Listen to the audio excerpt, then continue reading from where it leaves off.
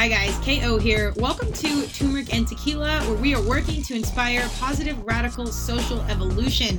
Today is an awesome one. I'm welcoming my good friend, Ashley Simone Knight, back to the Turmeric and Tequila mic to do our annual podcast, Year in Review 2020. As you can imagine, it's a heavy conversation. It was a heavy, intense year in 2020. We cover everything from COVID-19 to racial tensions and Black Lives Matter, everything around the election, all of it. So it's a heavy conversation, and we managed to end the conversation on a gracious note of gratitude, talking about humanity and some of the silver linings that have shown and shined through in 2020. Bring on 2021, you all.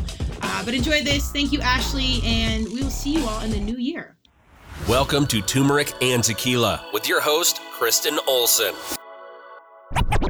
Questioning a better way, one gracefully disruptive conversation at a time.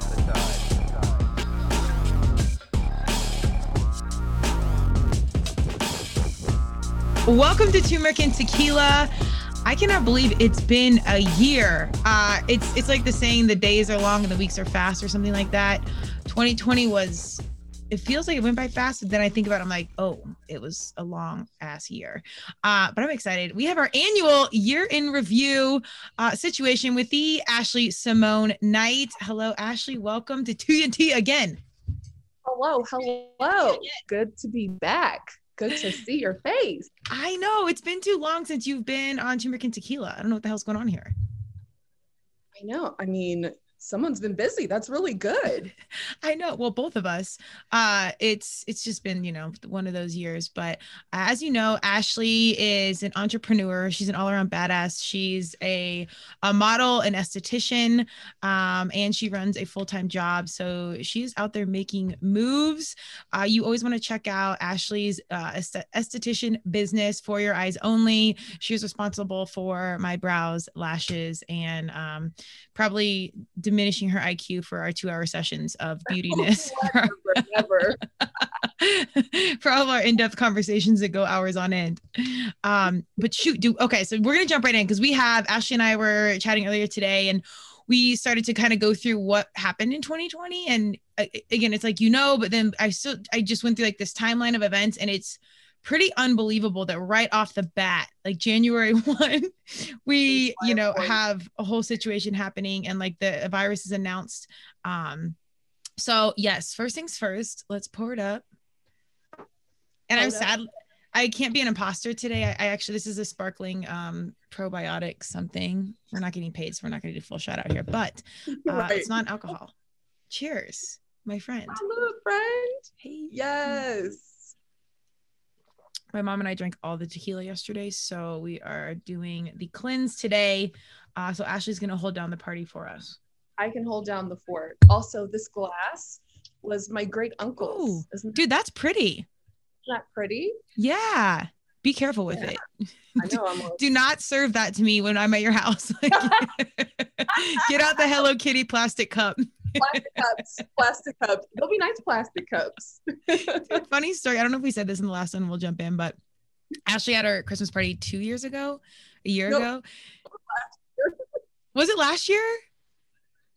Last year. OMG. Okay. Well, anyways, we have a couple humans on with us. Let's give them a couple waves. I am Rusty at the live. So hello, humans. Thank you for being here. We appreciate you. Ashley was having a Christmas party, and I was like, yo, I'm on my way. Do you need anything? And she's like, yeah, I need some small drinking glasses. And I was like, I don't, and it didn't register in my mind, like solo cups or something, like, duh.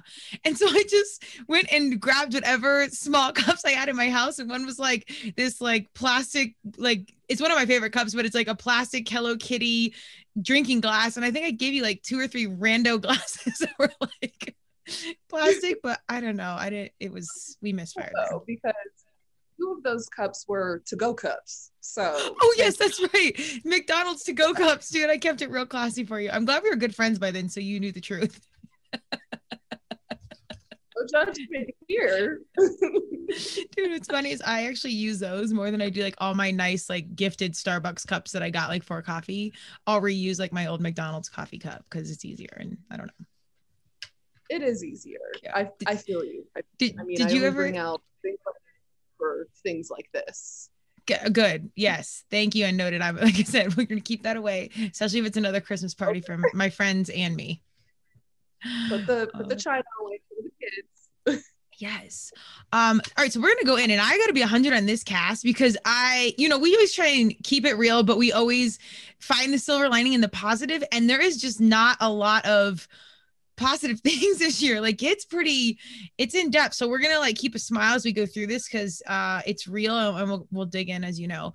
But it's kind of a bummer that there's like, we cover some sports winnings and stuff. But other than that, it's just like disease and protesting and, a bunch of people getting called out. I would invite everybody to recognize, some of the patterns that are happening. Like as I was reading through this, that was pretty unbelievable to see from January, like this, obviously disease and race and COVID, but the amount of men that are getting called out for sexual harassment and like notable, powerful men, companies that are kind of taking a right turn. Like there was just disruption in so many different angles, and it continued to happen throughout the year. So let's jump in. I have January 1, U.S. troops fire tear gas and rubber bullets at protesters, supporters of an Iranian-backed militia at the U.S. Embassy in Baghdad, Iraq.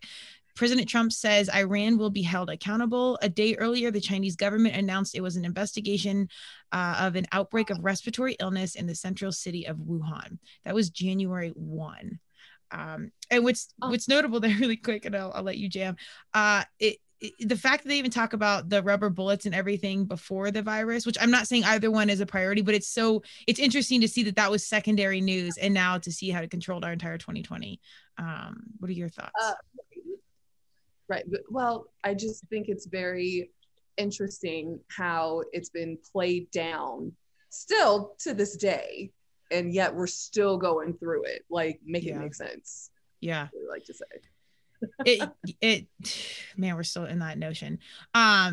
So January 6th, U.S. Centers for Disease Control and Prevention issues first travel warnings for Americans visiting China. So a week later, all they did was issue a warning.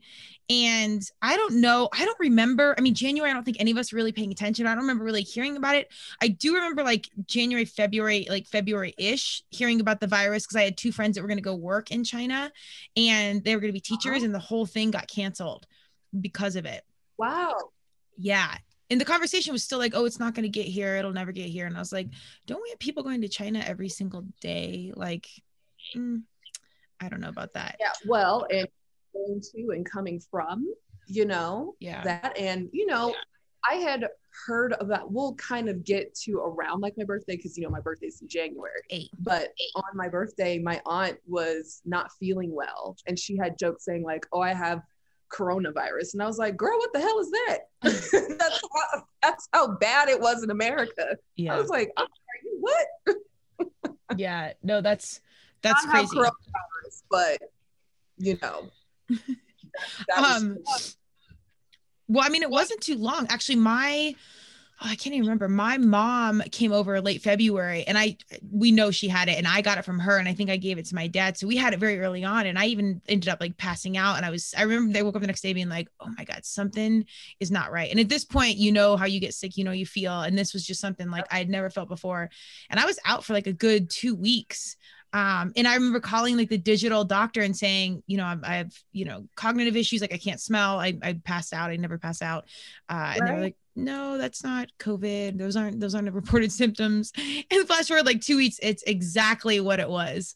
So craziness. Yeah. I think we might have had it around the same time, because I got it after I came from Vegas in early January. And so, here, like, I just felt like super weak. I didn't really have a cough. Like the normal ways of like having like the flu or a cold weren't really happening. I was like, I don't know what's happening to me, but I think I'm dying. So, and I was sick for about 3 weeks. Oh, okay. Yeah. It's affecting people differently. I think I felt it fully for 2 weeks. Like I didn't go to the gym. Thank goodness. Yep. I think I did early on, but I didn't know. But then once it got so bad, I was just so tired and I couldn't breathe and blah, blah, blah. Were you kind of glad you got it? So you had some like immunity or some sort of like relief that it had already gone through your system? Not necessarily, because I'm still afraid of like catching it, just because like they still have proven that if you already got it, you can't get it again. So I'm still kind of like, where's your mask? Yeah. For sure. But more of like at least I knew what was going on, because I had no idea what was going on with my body. I was like, oh my God, I'm dying. This is ridiculous. Because all of the symptoms I felt, I'd never felt before. I've never felt so drained and so weak. Like getting out of bed was tiresome. I've never had respiratory issues. Like breathing was a problem, and that's never been a problem for me. Like I don't have asthma or anything like that. So that was very, very bizarre. Well, I mean, like I said, as you get older, you know how you get sick. Like, you know, when you have strep throat or food poisoning, you kind of experienced most things at this point. So, you know, it was weird, just like you and I started to have these symptoms and I'm like, what the hell is going on? Like, I know this is, I did kind of have some relief that I had it, and I knew what it was. And now I hypothetically had some immunity to it moving forward. And of course, didn't change behaviors regarding masks or anything like that, but I was a little bit glad. The only kickback was I've actually noticed this, and I wanted to poll some of my like friends that work in the neurosciences, like Rachel from, oh my gosh, neuroperformance. Holy cow. See, this is it. And because I think I have like delayed cognitive recall, and it's not the tequila because we're not drinking today, in things. And I've talked to other people and they're like, I've noticed that as well. And I'm like, that's crazy, because literally it's noticeable. Like, when you can't think of somebody's name or something crazy, I don't know if they're associated. I can't wait to see what the science comes out around it, but I definitely think it was a piece of the puzzle. I think so too, for sure. Like I feel the same way as you, like just cognitively just been a little bit on the slower side. Yeah. And I'm just like I'll mid-sentence and I'll be like, well, I don't know what I was going to say to you, but here we are now. I know. I'm like, am I like turning into my parents when they're like, that one famous guy with hair? And I'm like, what? Like, I'm going to need one more detail to like pull this within context. Craziness. Okay. This is, I guess, sort of a positive. January 8th, Prince Harry and wife Meghan Markle announced plans to step back from duties as members of the British royal family. I know we talk about this, but do you follow them at all? Do you actually care? Yes, I do. Okay. I follow more of like, I'm more of like a history buff. So I like more of like their past, not necessarily their future. Like, I don't really care about what they're doing present time, to be honest. But their past is very fascinating to me. I do watch The Crown on Netflix. I gotta watch that. Woo, girl, you gotta catch up, because this season that came out this year, Diana comes into play. I saw that, and it looks like her, like her. Weird. I saw some of their like interviews on not Jimmy Fallon, but some talk show, and I was like, oh my God, they really, and Charles looks like him. I've never been. Where are you finding these people? They're out there, man. They are out there. Like, I mean, I guess they are, but I don't know. I don't know. I've never really followed them. I do think it's fascinating how much people really do care. And I've heard that Americans care more than the English care, and which doesn't surprise me, because we simple out here. But the attention, and I'm curious. I'd like to see, they're these young humans taking on this traditional space and doing it their way. They're going to start a podcast. They just did a big deal. I think it was Spotify. One of them made major money. So it's going to be interesting. They did a deal, I think, with Netflix to do some sort of video portion on stuff. So it's going to be really curious to me how they change what the royals stand for, or, how they're perceived to be, or how much of the truth comes out from the past. Like if somebody writes a book, or I don't know. That's what I'm interested in. And so like, that's why you have to watch The Crown, because regardless if the royal family wants the truth to come out, like some truths that you didn't know about them, they put on the show. And like it may be sensationalized, but the things that are truths are really messed up truths. Yeah. Like, you gotta watch it. We gotta talk about it. No, I'm in for it. Maybe we can do a whole cast on it, because I do think it's really interesting. And I guess Netflix had to put out like some official PSA saying this is not real. This is our version. But I'm thinking like, yeah, right. What if a lot of it actually is sensationalized? It's sensational. Yeah. But like, there's like one episode, like I just don't want to spoil it for you, but there's one episode like what it's sensationalized, but what happened is true. Yeah. And what they to parts of their family is super messed up. Oh, But that's I don't never look at the same. I think art inspires reality and reality inspires art. So I don't know, like we're going to say it's sensationalized, but I think the creativity is coming from somewhere. I agree. Like, I think at the end of the day, I don't know. I mean, all families are dysfunctional. So I put nothing past those people, especially if they're like cooped up and, God, I know they're up to some mess at all times of the day. There's just so much pressure to be a certain way. And I mean, I can't think of having like that idea. Like every time you go out, you have to look and dress and act, and like, especially the women, man, it's prim and proper in certain clothes. And like, there's all these rules to like etiquette, like don't bring your McDonald's cup to dinner. I'm like, ooh, I'm out. So that's going to be a problem. I mean, we definitely would get like a hard no thank you if we asked to be part of the royal family. Oh, but yeah. But are we missing anything? No. Are we like cooped up? We can't do like what our passions are? No. Yeah, it's are we like? I mean, it still begs the question. I think I'm interested in British history so much because I wonder why they still have a monarchy. Yeah. What do? They don't do anything.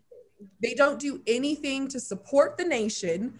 And then, like, I mean, I could go down a whole rabbit hole with this, but I think it's very fascinating that all of the men in the family go into some form of their military because they want to still like show that like, oh, they're important. Like, oh, like we have like some claim, like, fam, anybody can be in the military. Yeah. Well, I did hear this. I don't know if it's not true or false. That when they did serve, they didn't get special treatment. But I still think, like, how safe are you? Are they really sending them onto the front lines? It's still strategic. That's what I would think. And I don't follow any of it, so we'll lean on your 2 cents here because I got other than like the promos on Netflix. I think that they are intense on saying, don't give me special treatment, and they probably don't get it. Great for them. But at the end of the day, like, they're still doing it for a reason because when you think of Prince Charles, he never really wanted to go into, what do you do, the Navy? Like, I don't see him as a fighter in general, man. Well, he's old now, but he was a scrawny little boy. He was all sensitive and just like wanted a hug from his mom, and his mom don't hug, like, whatever. Oh. Do they show all this in The Crown? Yes. Oh, okay. I love all of it. All right, we're leaving them behind. January 15th, the House of Representatives votes to send its impeachment articles against President Trump, abuse of power, and obstruction of Congress to Senate. So this was what was so curious to me, and looking at this, like January, like we literally had foreshadowing of what the entire freaking year was going to look like. I didn't remember a lot of this. Did you recall this? So this year has been so long. I thought that happened last year. Oh, fair. Okay. I couldn't remember when. I didn't realize this all was just literally happening in January. But it feels like January feels like so long ago. Facts. Yeah. Oh God. Yeah. So we kind of had our first like taste of what was to come. January 20th, the first case of coronavirus, a 35-year-old Washington man who returned from China days earlier is reported in the US. So that was January 15th, our first reported case of coronavirus. I'm sorry, January 20th. That's 20th. Insane. Yeah. Right. January 22nd, opening arguments in the Senate, impeachment trial begin in Davos, Switzerland. President Trump downplays coronavirus. We have it under control. It's going to be just fine. He tells a reporter during a press conference, China quarantines entire city of Wuhan. And now look at us. Look at us, Kristen. I know. So let's like try go to the house. I know. I mean, I know none of us could have imagined this, but go back to your, January South. And we're open on our political stances, but like being open to all sides. Do you think you would have supported a full shutdown at that point? I don't think you know what you know now. Like not knowing what I know now, I don't know. Yeah. I don't know. Because it's so normal. But I think I'm saying I don't know because I think the president still would have been like very like, it's fine. Yeah. Instead of like, hey, this is serious. Now, if, the president was who the president we needed to be, I would say, yes, shut it down because I don't want none of that shit. But because the president is who he is, I still probably wouldn't have taken it as seriously. So like a fun joke. Hi, Claire, in advance. Hey. So it was my birthday, and we were hanging out at one of my friends' house. Shout out to Adam and Leah for hosting my birthday party. And we were sitting around talking about, just what was going on in society, blah, blah, blah. And we get to the coronavirus because I told them about the joke my aunt had made, like, oh, yeah, Aunt Stacy's at home because she's not feeling well. She said she had coronavirus. And everybody was like, what? And I was like, oh, well, what is this thing? And so we went down into like what coronavirus is and like how we probably will go into a shutdown, foreshadowing. Okay. So Claire comes into play because she was like, well, wait a minute. I got some hair coming in from China. What about my bundles? And I was like, girl. Yes. Oh my God. That's a pretty good Claire. Okay. She was dead serious. Oh, no, I would be. You already know I'm on that team 100%. That still makes me laugh so hard to this day. She was like, oh no, am I going to get my shipment? Did she get it? Of course she got her shipment. Oh, did she Lysol that freaking hair? I hope that doesn't ruin it. I hope so Claire's too. still here with us, so she good. They need to do antibacterial dry shampoo. I'll be your first consumer. Yes. Anything coming that might have coronavirus on, antibacterial shampoo. You need to go. But I will never forget that. I was like, I'm sorry. Wait, we're talking about a possible pandemic. Yes. And you're worried about your myopic Americans. This is why we're all friends. I think we officially won't be invited as part of the royal family or as a part of the consulting team on as far as disease control or probably anything else to do with government, anything. And that's fine because I'm going to fight open, and say, hey, put on a mask, please. Dude, 100%. I'll stick to just having posters of myself in my background and being the most, because that's what we're good at. I fully support. Okay. Opening. Oh no, 26. Oh, this was a big one. Kobe Bryant, his 13-year-old daughter Gianna, and 7 others die in a helicopter crash in California.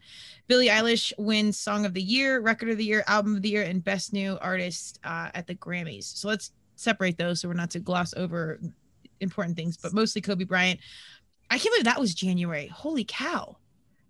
That was, hate to be that guy, but that was my birthday. Oh, shoot, you're right. Kobe died on my birthday. Oh. So I will never forget that because, we went out the night before and had a blast. Turned up. And that was the last time we went outside. That's the last time we went to a club. Was that January? I went out in March. I remember St. Patrick's Day. Oh, yeah, St. Patty. Yeah, that was like controversial then. And I was like, really? And now I'm like, yes, really. Like, duh. But, So, yeah. So I will never forget that day because, like whenever you get like super tragic news, you think it's fake. Yeah. So when we found out, my friend at the time had told me and I was like, I'm sorry, what? And so, had to go on this whole deep dive. And then the whole day was a wash, I tell you, because, like when something tragic like that happens, more news keeps happening as the day goes on. So it was like, okay, Kobe Bryant has died. Okay, who was on the plane? Okay, wow, it was not just Kobe, it was daughter. Like it just kept going and it just kept getting more and more sad. And then randomly people had footage of the crash, I guess. Like my younger cousin found footage and I was like, I can't watch that. That's too much for me. But Gen Z, they can look at anything. So I was like, I guess so. Like of the actual plane going down? I think I didn't look at it, but I think it was just like it had already crashed and there was like smoke or whatever everywhere. Yeah. I can't do that. No. I feel like that just feels like you're looking at something you shouldn't see and like is it disrespectful? Right. I don't know if that's the right word, but kinda. Yeah, it's just weird. Yeah. It's just I feel like the whole day just felt, not because of me or because it was my birthday, it just felt the whole day just felt very weird and ominous. Like you could tell that the whole nation, probably the whole world, felt away. Like the energy was so low that day. Yeah. I mean, it was just such a huge loss, and they're so young. And I've really felt for the multiple family members, the mom, dad, and kid. And there was just a whole group of humans in one foul swoop. It's, you know, like that's it. It's crazy. To think that that's, you know, just how it goes. Did you do anything special for him? Like, did you light a candle or anything like that? Like, I was just curious what people did. No, I was not a I'm not a Lakers fan. So, also I don't, you know me, I watch football. I don't watch I don't watch, we used to, I don't anymore. I've always watched college basketball. I'll go to a Nuggets game because that's fun, especially if you're sitting in the box. Those yeah, because there's beer and nachos. But beer, okay, and all the snacks. So I'll watch anything if you give me alcohol and snacks. I'll watch. Or just one of those two. Badminton. Right. Dude. So I personally not do anything for him. R.I.P. to the homie. I feel super sad for his family, of course, because like everybody has a family, so you don't want to see somebody else's family members tragically die. So, you know, I felt really terrible, said a few prayers for their families, but no, that's, and also, I don't really have a person in sports that I would really feel that way about. The only person in sports that I'm like, oh my God, yes, is Terrell Davis from the Denver Broncos. Okay. Mainly because he's fine as hell. Still to this day, he's fine. Acceptable. And I was like 7 years old, I thought I was going to marry him. I was like, when I grow up, that's going to be my man. And then I realized, you know, that's probably not okay. You never know. You know, I mean, I probably wouldn't cry if he passed away. Obviously, you know, say a few prayers for his family whenever the time comes. Hopefully not soon. But I was talking to someone about this. They had asked me like, oh, how would you feel, you know, if somebody that you really liked passed away? And I was like, well, I would feel away. Oh God, I would feel away if, you know, Pharrell passed away. Like we ain't even going there. No, we have a meeting to have. Let's just breathe on that one. With this man. Pharrell, if you're watching, great to see you. Thank you for joining us. Big fans. Love what you're doing. You know, this may, I mean, given how this year has gone, it still may be controversial for me to say, but I would be very, very sad. I will be very, very sad when Kanye passes away. Yeah, just is what it is. Exactly, it is what it is. I mean, I was super sad when Whitney passed and MJ or Michael Jackson. If Michael Jordan went, that'd be my other one. It was Prince that took me out. Prince cried that day. Yeah, and we often talk about this, like separating the art from the human, or even if that art is sport. You know, we got Kanye. I think could be. Yeah. You can love the art and not necessarily have to love the artist, or maybe it's vice versa. You like the artist and not his or her art.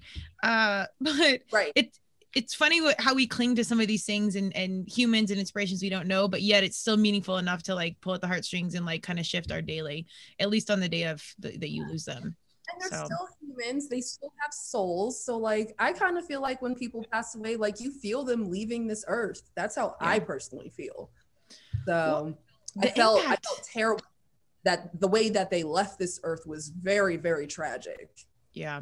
The impact is huge. And I think that's one thing about like celebrity and athletes is you aren't connected to them. It is like art and music where you can digest it the way you want and it can be meaningful to you in your own way. So that's what people, I think, always say you should never meet your hero because you'll probably be disappointed. But it does take something out of your life. Like it takes something. 2020, girl. Facts. Okay. Rest up. Yeah, Kobe and all the families. Everybody else that was on that plane, that was very, very sad. Now, moving on to the Grammys, all I have to say is this. I don't know Billie Eilish like that, so I can't really, I've heard a few songs.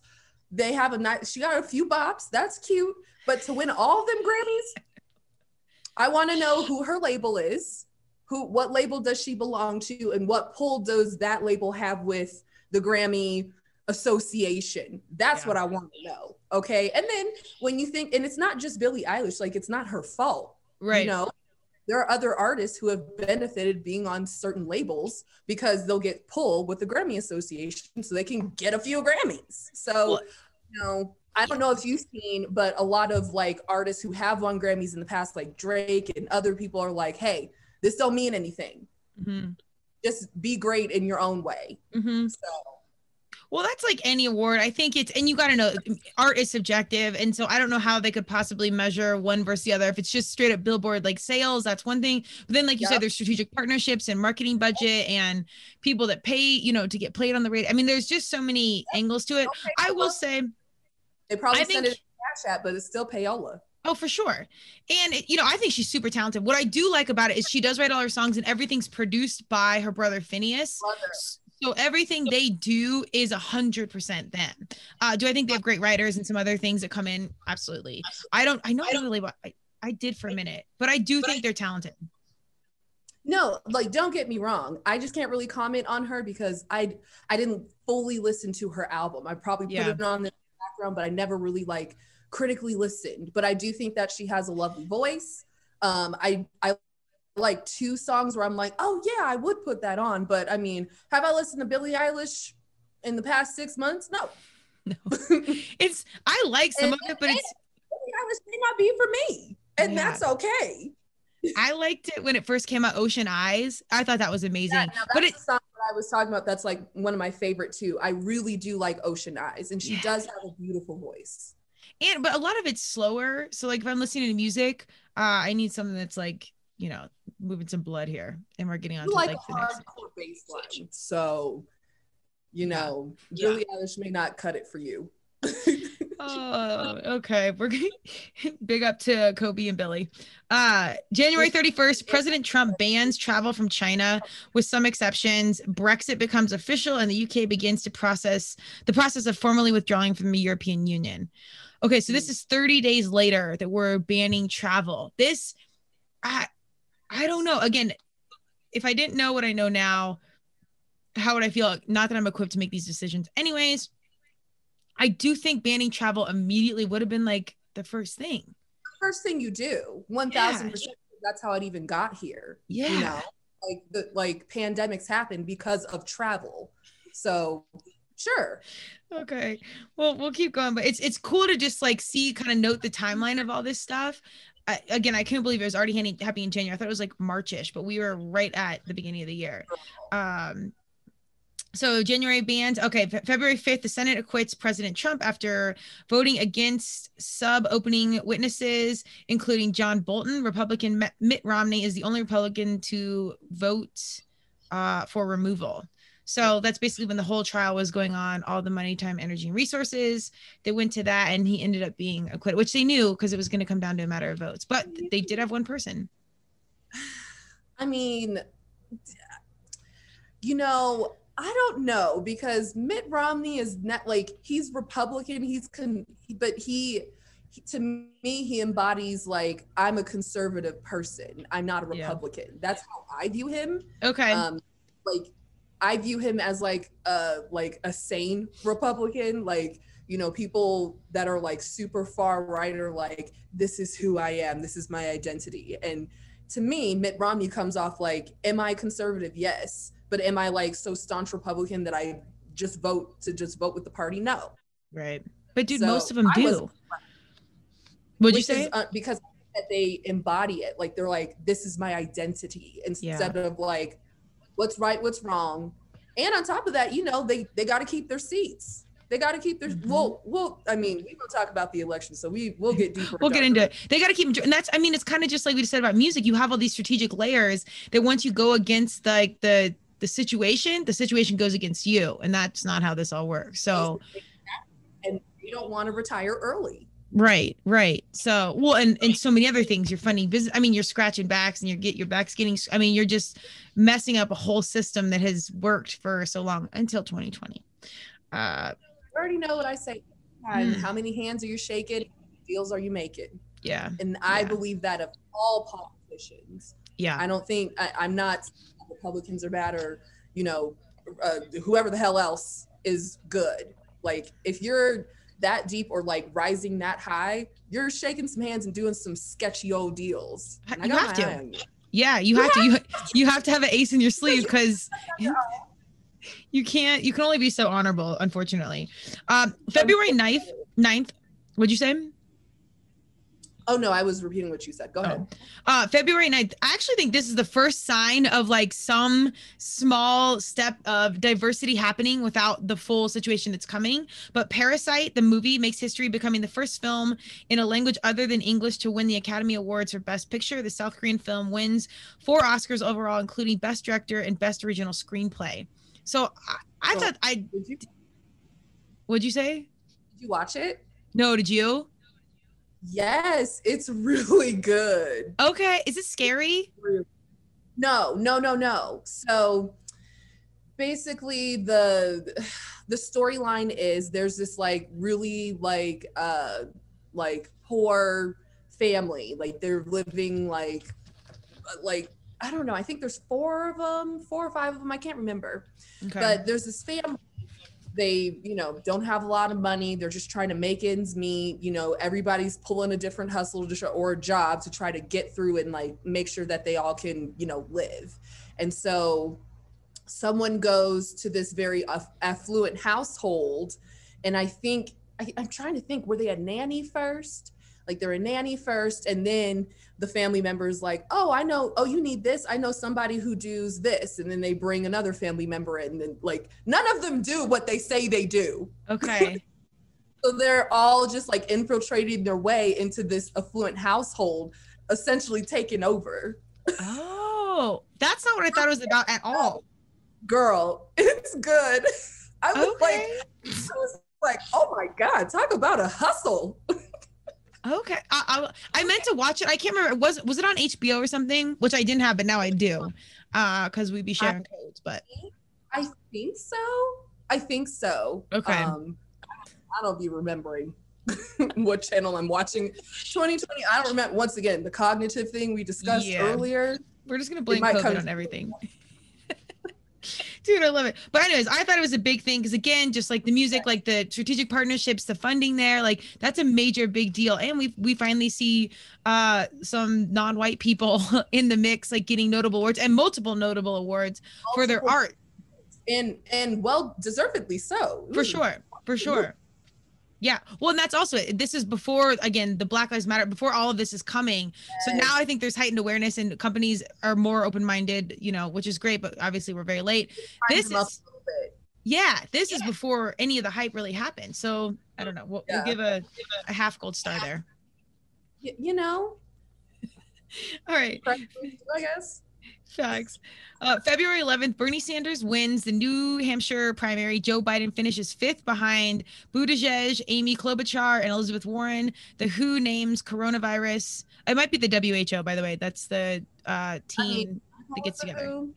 No. I don't know. That's somebody's Allen. We're live. The WHO names coronavirus COVID-19. So it's officially branded. February 23rd, this is when we start to get into it. Ahmaud Arbery is shot and killed while jogging in Georgia. February 23rd. I also didn't think that was, the first killing, which clearly there was a multitude way before even 2020 January. But I thought like the whole situation really started later on. But this is, again, beginning of the year. We knew exactly what was coming, sort of. Yep. February 24th, and we'll unpack everything around race, obviously, here in a sec. February 24th, President Trump tweets, the coronavirus is very much under control in the USA, and the stock market, stock market starting to look very good to me as Dow Jones falls 1,000 points. Let me also note to everyone, I'm not writing these. This is from the New York Post, New York Times. I'll cite this as we post it. Yeah, no, I mean, I'm funny, but sometimes I'm not that funny. That's actually the facts. I feel like so much has happened. And then like, when you go backwards, I'm just like, I'm speechless. Cause it's like, what's happening here? It's at least being honest saying, I feel. Yeah. Nope. It's full on facts claiming language of this is the truth. I'm spitting it right at you. Oh okay. gosh. February 29th, the first coronavirus death reported in the US. The earlier deaths will be reported later. So that's February 29th. And that's what, a few weeks after the first case. So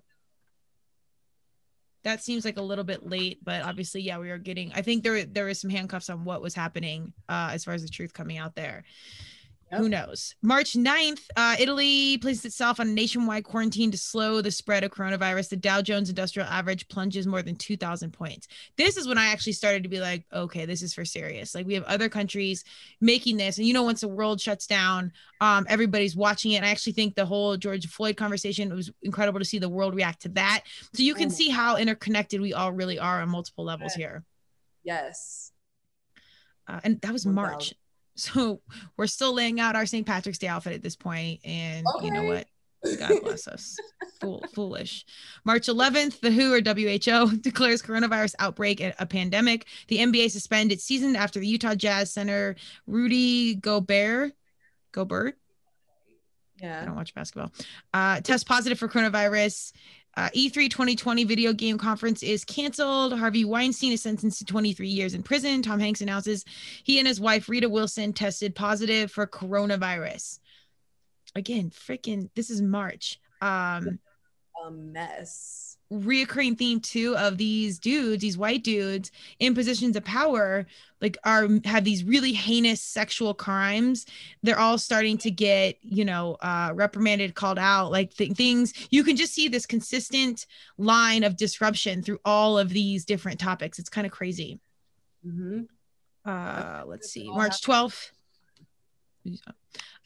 The Dow Jones Industrial Average falls more than 2,300 points after the U.S. bans travel from the Shenzhen area. I'm probably botching that. In Europe, Major League Baseball suspends spring training and announces seasons will be delayed because of coronavirus. The NHL, the Major League Soccer, suspends seasons. PGA, LPGA Tour cancels several upcoming events. Broadway shows are suspended. So this is when I think the money is like, oh, crap. Like, this is... I think the major points of we are truthfully disrupting our economic system, shutting all this situation down, and our social lives. Like I think we just really started to see how out of control of things we actually are.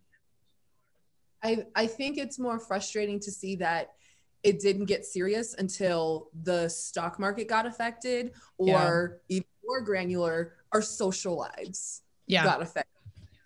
That's what I find to be really crazy about this whole thing.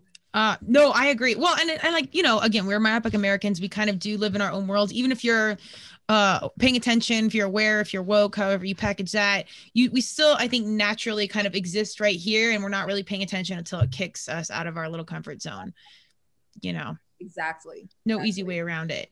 March 13th, President Trump declares coronavirus a national emergency. Breonna Taylor is shot and killed by police in Louisville. Mount Everest and the Louvre are closed due to the coronavirus pandemic. Boston Marathon is postponed.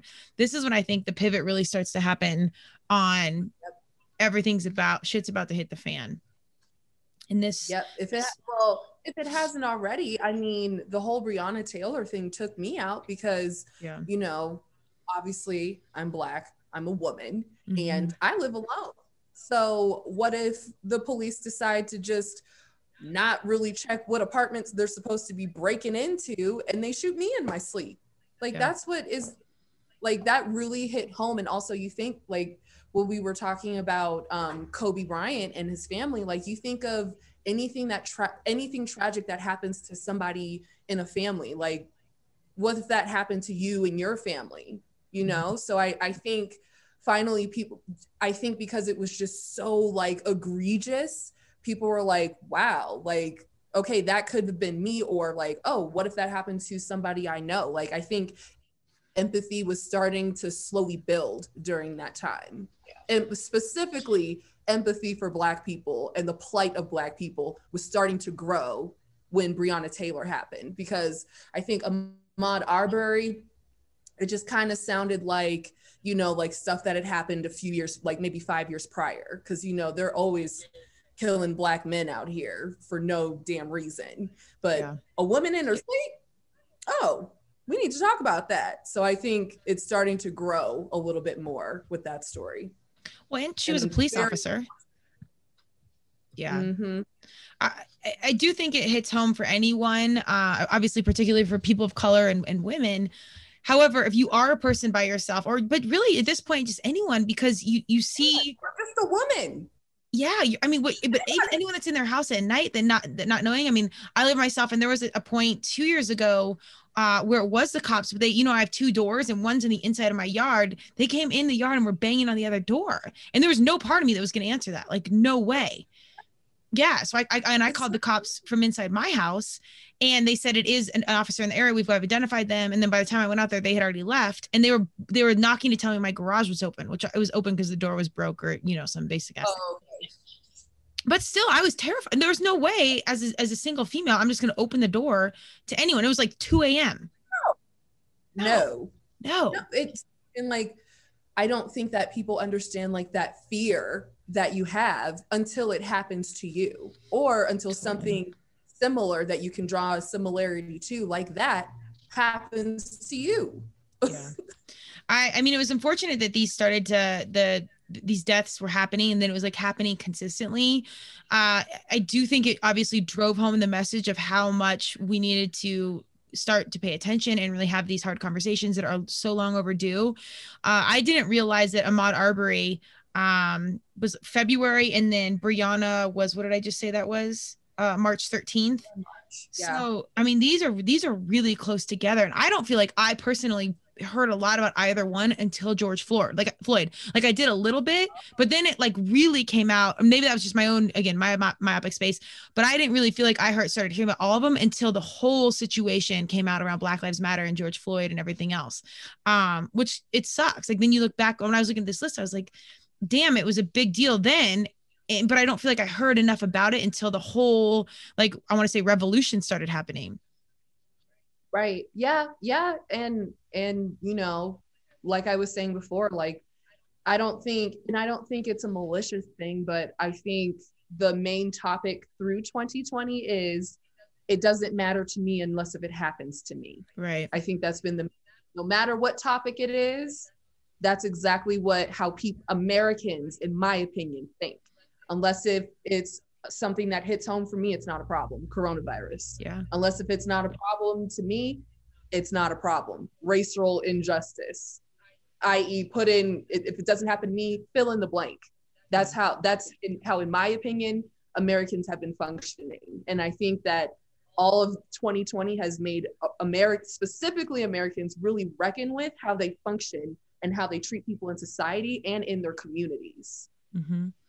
Well, I think just the awakening and being a part of a bigger system, and obviously the whole knowing you're a part of a bigger system, and like, the systems all connected, like you said before. Yeah, and an awakening of systemic racism, and raising awareness of white privilege and what systemic racism is and how it's alive and well and happening every single day, and really having to focus on how to one, have awareness, two, unlearn some of the crap that we had been learning this entire time that just straight up wasn't the truth, and then recognize the truth of no, this is going on. It's been going on, and this is something we need to deal with right this second, because we're years too late. Again, it's just crazy to see these major points of disruption on such different levels, different topics, different angles, all converging in one thing. Right. So this conversation continues. Right. Literally through the whole day. Yeah, we're only on March, so like, how much champagne you got left? March 20th, worldwide corona. This whole bottle is for me. Perfect. March 20th, worldwide coronavirus deaths toll passes 10,000. Tom Brady signs a contract with Tampa Bay Buccaneers after 20 seasons with New England. IRS announces tax day is postponed until July 15th. Governor Andrew Cuomo issued a stay-at-home order for New York. So this is March. Yep. What was the date? March 20th. So like late March. Right. We're just getting into April, but that's still pretty crazy. January, February, March. So 3 months. And, we're already worldwide was 10,000, which I'm sure it was way more than that. It was just obviously what was reported. So, what else? Well, and reported. And on top of that, the deaths prior, they thought it was pneumonia. And that's the thing. I think it was miscategorized. Because they didn't know what to call it at the time. Right. And the kicker is if they give them pneumonia like medication, that actually makes your immunity worse when it's a virus. So yeah. Yes. April 2nd, number of corona cases worldwide passes 1 million. So their March 20th was 10,000. And at April, we're at 1 million. More than 6.6 million workers filed for unemployment in the US alone. That's crazy. April 4th, president says, what do you have to lose in regards to taking hydroxychloroquine to treat coronavirus? Yeah. Remember, he was also like, I think we can inject some bleach. Like, I'm sorry. I mean, do you want to let us know how it goes? Dude, even if you're joking, you don't say it. Some people won't take it as a joke. It's not a time to joke. Read the room. Like, it's not funny, but why are you saying that? What?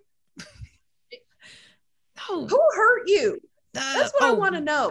I know who hurt Trump's father. I would say dad. Dang. Yeah. Yeah, it was definitely. Yeah. So now we're at April 5th. White House recommends people wear masks while in public. April. So how did you feel about the mask wearing at first? I hate them. Why would I want to wear a mask? First of all, it's just weird. And I don't know. There's something, it's not even that's uncomfortable to me. It's just something so impersonable and like, so like, I'm afraid you're going to affect me. Like, to me, it just feels like almost offensive. I don't know why. But it's like, oh, I don't want your cooties. Like, that's kind of how it digests to me. So I don't know. And while it's not really that, I mean, obviously you're keeping yourself safe and you're keeping other people safe as well. But there was just something prior to me really being familiar with masks that was like, I don't want your germs. Like, that's how it felt to me. Yeah. Yeah. I was mad at first, not because I didn't want to wear it, because of the science behind it. People were like, oh, put a mask on your face, even if it's a cloth mask. And I was like, that's not going to do anything, because if you're saying it's such a small particle, it's going to slide right out from me and into you if I happen to have it, So I'm just like, what are we even doing? Just tell everybody to stay in the house. So, that's how I felt about it. Yeah. Yeah. I mean, it's crazy though. I will say this, how normal it got. Like now I've ran into, because I mean, I work from home. I'm you and the people around you. Yeah. Well, truth.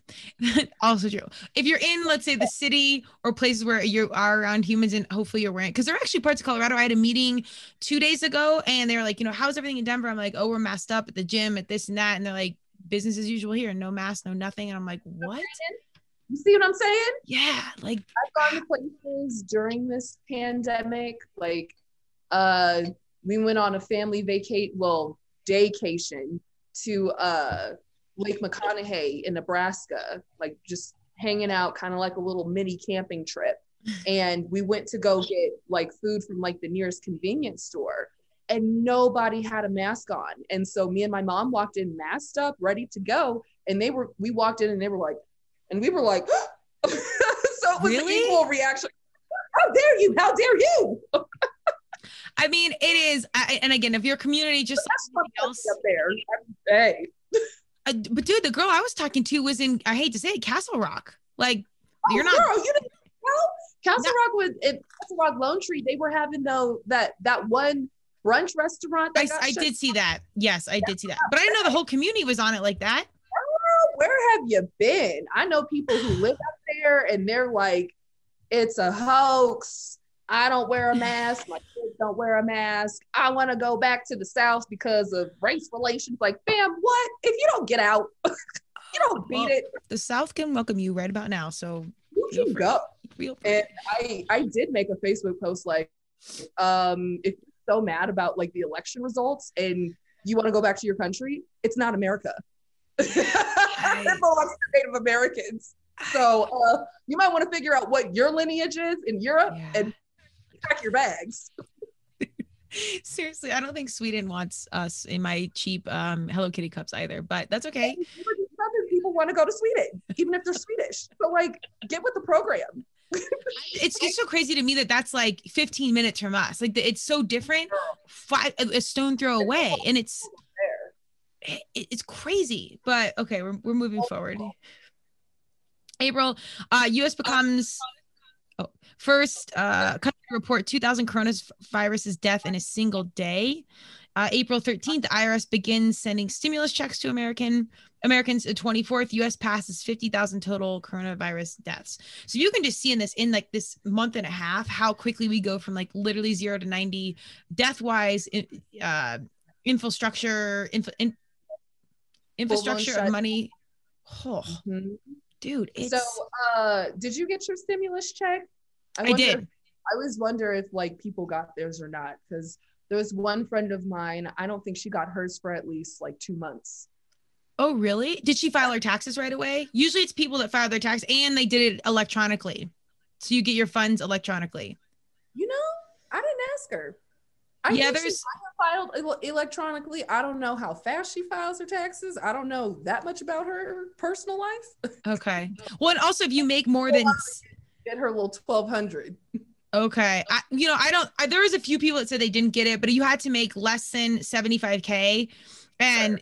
For people like us, if you have your business and your LLC, it could be a situation. There's a few angles there. For the most part, though, I think in talking to my friends that everybody that was going to get one got it.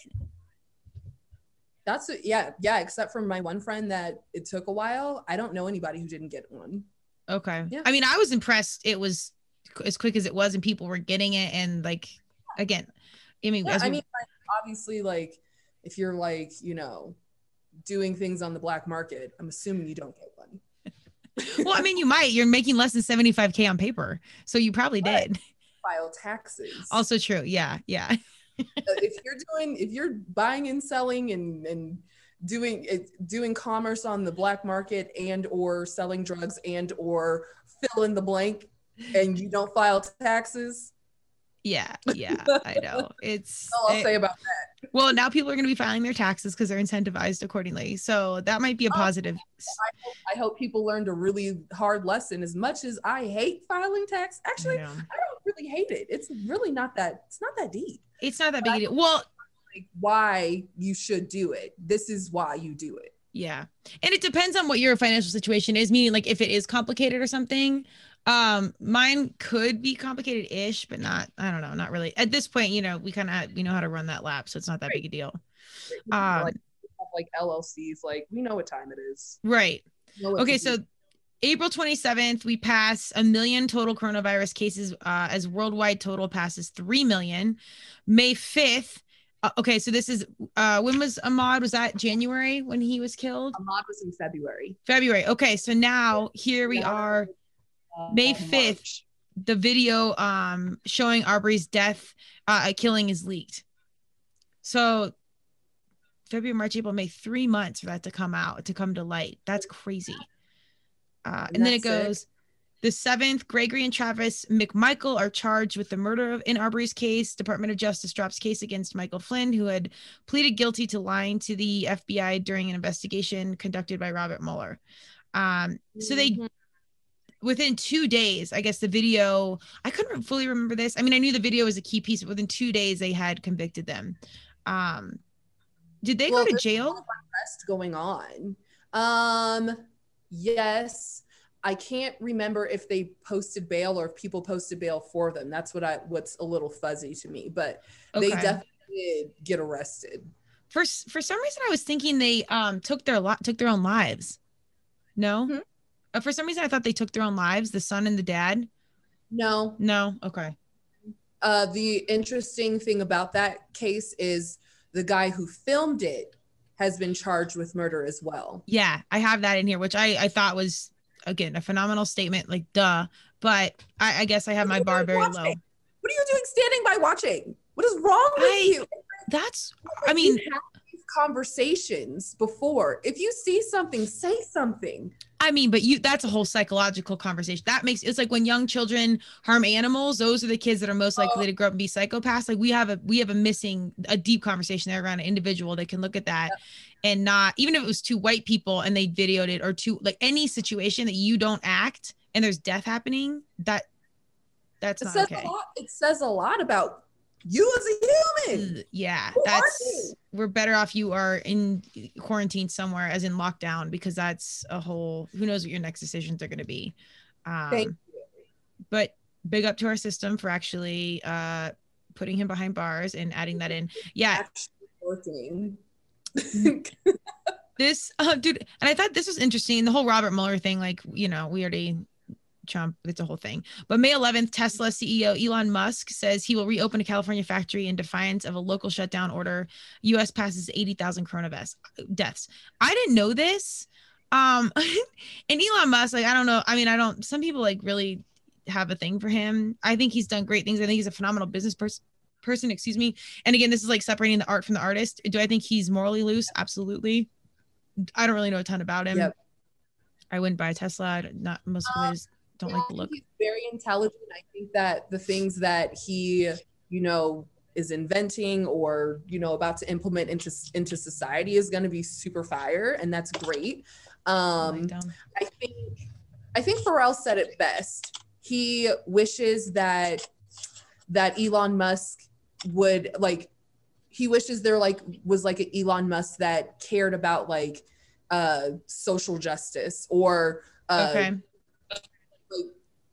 how people function with each other in society, because his brain works fabulous for the things that he's putting out into this world. He wishes he could use his brain to apply it to how we can treat each other better. Yeah. I think completely agree. Nothing's happening to Elon Musk right now. So, yeah. I don't have anything bad to say to him. I think he's just a product of, if it's not happening to me, it's not happening. Yeah. Yeah. So that's where his focus is right now. And leave it to Pharrell to hold it down and break it down. You already know. I agree. And I think it's hard. And those are the people we need the most to step up and jump in, because they're the ones that everybody's watching, and they're so they do have influence and impact. And if we can get those guys to maneuver, my mom just jumped on and get in the mix. Hey, then, that's huge. And that's where the money is, nothing changes until the money's disrupted. So it's critical that those humans that have, the major financial wealth and influence in general step into this light. But here he is. It might have been like a piece of karma though, when he threw that brick through the indestructible car and it flew through the window. Again, this is some shit you can't even write. So it's hilarious. Literally, it's like the most indestructible car ever, and the rock flew right through the window. I'm sorry, what? I know, dude. Okay, May 8th, U.S. unemployment hits 14.7%. I think historically it operates around 1 or 2%, doesn't it? It's super, super low. Super low, and I think they think it's high when it's 4%. Okay, which that is kind of high. 14 is crazy, and I don't know what it is right now, but I'm assuming it's close to that. I don't know what it is right now because it's been doing some things. Well, plus it's just no one has a job. May 15th, worldwide coronavirus deaths. What'd you say? Do you have, just to ask, how many people did you know were unemployed during this time? Because I knew, minimum 3 people. Oh, I probably know 6 or 7. And especially small businesses like me, they might have still been running, but it was at a very minimal situation. So my mom just jumped on, owns a swim school. They had to pull back, they closed down, and they finally reopened, and they're in chlorine all day. So it is safe. But dude, there's not one person I know that as a business professional that wasn't impacted. Even if, there was winners and losers in this. Some, if they owned Peloton or some at-home fitness company, some people really did well, but even then they couldn't. Shipping was impacted. And even if the business was coming in, there's some leg of it that was a problem because the world as a whole was, in a mess. Yep. So it's crazy. May 21st, William Bryan, the man who filmed Arbery's death, is also charged with the murder. So that's the 21st. And they were charged the 7th, and then they got the guy at the video the 21st. And then May 25th, George Floyd is killed by a police officer in Minneapolis, sparking protests against police. Brutality and racial injustice, protests, rioting, and looting follow. So I didn't realize those two like the conviction, and then George Floyd happened right after that. Like I didn't realize it was that consecutive. So man, the building of all of this, like the tensions, and this is what I was saying before, it was really, I hate to say cool, but it was unifying to see not only Americans stand up and say this isn't working, but the rest of the world. I was blown away when you saw protests in Australia. That's what you should be, but I guess in my mind, I wouldn't think that the rest of the world cares what's going on in America. Maybe again, that's my own preview. I don't know. So like, I think two things. I think 50% of it was they cared about, you know, just human beings, and, you know, things were happening in America and they were like, wow, that's ridiculous. Also, I think if you look at the countries that were protesting and having their own uprisings, they were British owned or colonized places as well. Mm-hmm. Yeah. Got to draw those parallels. So I'm sure they've had their own sense of racism. They've had their own colonization. They've had their own issues that stem from British colonization. Yeah. And all of this is like coming to a head. And they're like, oh yeah, us too. We sick of it. Let's go. Let's protest. So that's what I think has been happening. I completely agree. And once I really thought it, I was like, duh, of course they're going to say something. I just in my own traveling, I don't feel like people in general love us, you know, loud Americans just doing our American thing in sweatpants and dirty hair. And I probably did both those things, but it's, you know, I just didn't think they'd come to the conversation. Obviously it's bigger than just America and whatnot. So I don't know. It was just really cool for me to see humanity unite and say like, this is it. That's it. We're done. This is a full on uproar and things are changing right this second. Absolutely. Okay. So that was May 25th, George Floyd. May 29th, CNN Center in Atlanta is damaged during protests over killing of George Floyd. Former police officer Derek Chauvin is charged with murder and manslaughter. Twitter places content warnings on posts made by President Trump encouraging violence against protesters. I want to unpack this a little bit. How much do you think Twitter and some of these social media platforms should lean into censoring us? Like, do you think that impacts our freedoms, or they do a responsibility there? Like, what's your vibe there? I think they have a responsibility. Yeah. I also think like, it's just like, I think because we're in America and hashtag capitalism, everybody's like, oh, you know, we should be able to do what we want, how we want. Yes, but where is moral ethics in this? I feel like a lot of companies that are starting up these days or like blowing up these days, I think they're forgetting the moral ethics part of running their business. And so I think this kind of like put a mirror on that of like, okay, well, what are you doing when you have all this power and all these resources, when you know something isn't right? Yeah. Like, I'm always going to be on the side of like, what is morally right at the end of the day, you know? So this will be like one of like, we talked about this offline, but this didn't come out of my therapy session, but this came from one of my really good mentors / esthetician teachers. Shout out to Miss Marilyn. She always talks about, whenever we have like a discussion about anything, she always asks me, where's your plumb line? So do you know what a plumb line is? A plumb line? Uh-huh. Like a plumbing line? Like through your house, or a plumb line from a plum? I wish it was from a plum, because okay. It's just right now. So she says a plumb line is like you take a piece of string, stick it to the top of the wall, and then you put a weight on the bottom because it hangs completely straight. So when you're hanging wallpaper, so like the example is, let's say you want to hang some wallpaper, you set a plumb line. So you know exactly straight, your wallpaper is exactly straight. Got it. Okay. So let's say you didn't use a plumb line and you're just like, oh, you eye it like, oh, I think this is straight. Let me just set it here, but it's not quite perfect. And you keep laying wallpaper. You keep laying wallpaper. You keep laying wallpaper. Where are we at? Yeah. So I always ask, so she always asked me, and now I always ask people, where's your plumb line? You ask all these companies, where's your plumb line? Where are your morals? Where are your values? What are your standards? Mm-hmm. Because if you don't have it straight, it'll look like this once you get that far down. I like that. Now I know. I think that we'll fully understand, because I've heard that before and I didn't fully, I mean, I think I could get it with context of reference, so that's good to know what it actually is. But it's so funny that it is like the moral corruption and the way some of these companies have been so morally loose forever, and that's kind of been status quo, is insane. But again, a disruption point of that is no longer allowed, and this isn't going to be a thing anymore. Here now. We started here, and now the wallpaper is literally at a 90-degree angle. That's why we're having issues right now, in my opinion. Agree. And insert our youth that know how to make all of this transparent in a click of a mouse. Yes. So it's, there's that the points of accountability and the checks and balances are now everywhere. And I think that Twitter and Facebook do have a responsibility to censor the truth. I'm obviously very free. I like, our freedoms, and I don't like being controlled by the government and whatnot. I do think that when we get to such an in-depth society that we are consuming digital media so much that you have to have somebody pulling back on saying what is the truth and what isn't here, because this is also, there's so much fake news and it's so easy to manipulate it. So I do think they have a responsibility, but I do think it can also get hasty on how much they infiltrate into censoring what we do and don't see, hear, and read.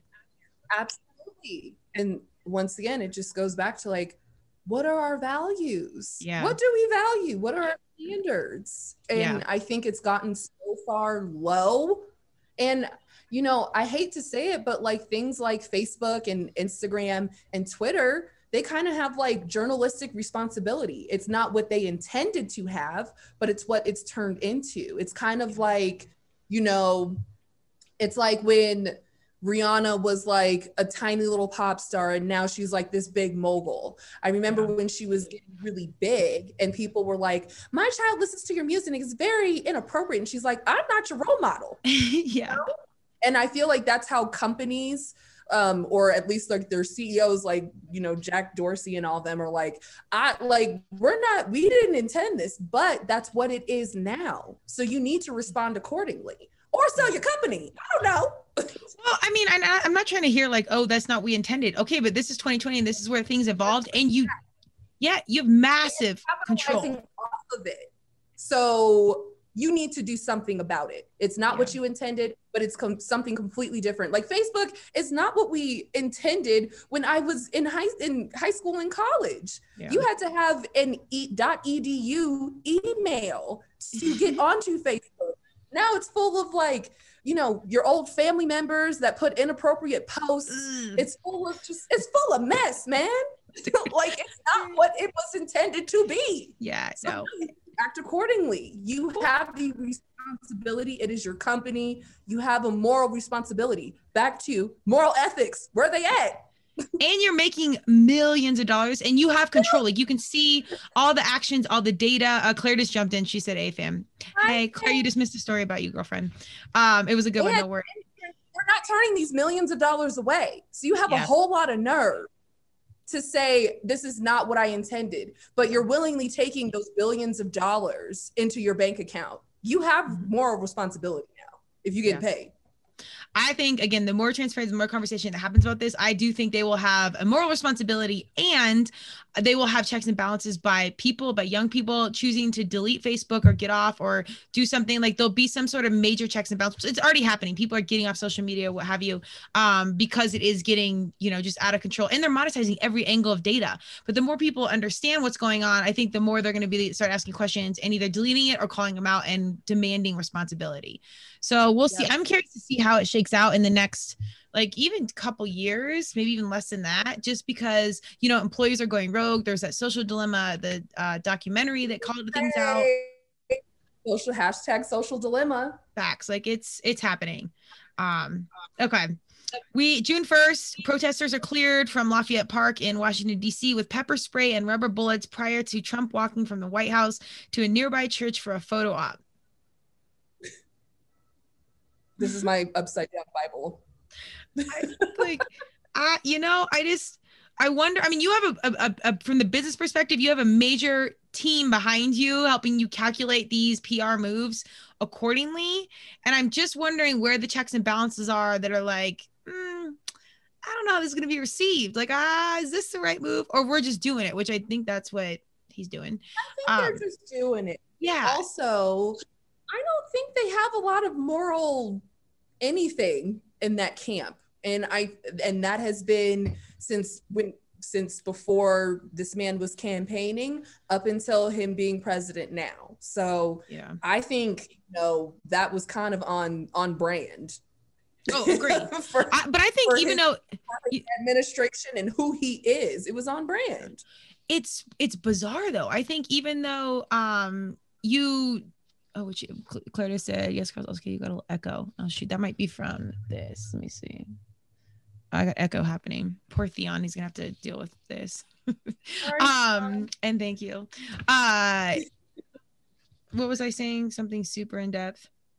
We were talking about Trump. Yeah, I was saying, even though like you're for or against him or whatever it is, like fine. I think everyone can agree it was bizarre. Like some of these things are just like, it's bizarre. Regardless if you're in it, for it or against it, it's kind of like, why? Like I don't get it. Like what's the point? I still want to play devil's advocate and say there are some people who are like, no, he loves the Lord. He just happened to not have it right side up. Like there are really people out there. Okay. Yeah, I mean, okay. Like, I don't know how that, can fly. But we'll get to the election because we'll talk about how the election was split. Yeah. Yeah, we're getting to that. Okay, moving forward. June 3rd, 3 fired Minneapolis police officers are charged with aiding and abetting murder for their role in George Floyd's death. So that's, was it a month later? May 25th, and they were convicted. Okay, so it was, I don't know if I want to say that's fast enough. No. But it was quicker than Ahmaud Arbery. So I think you can see some sort of like push there. Again, I don't. The footage was there instantaneously. Ahmaud Arbery's took how long to get leaked? Yeah. George Floyd's footage was not leaked. It was just there for everybody to see. Immediate. Yeah. Mm-hmm. No, I think that's why I think like, always like have your cell phone on you, always like be ready to record, because you see how much quicker there was more arrests this time as opposed to the Ahmaud Arbery situation. Mm-hmm. I agree. And I think again, this is our young humans or whatever age stepping in saying, here's the checks and balances. Here's what it is. Like, here's the truth. Pivotal. You know what we forgot?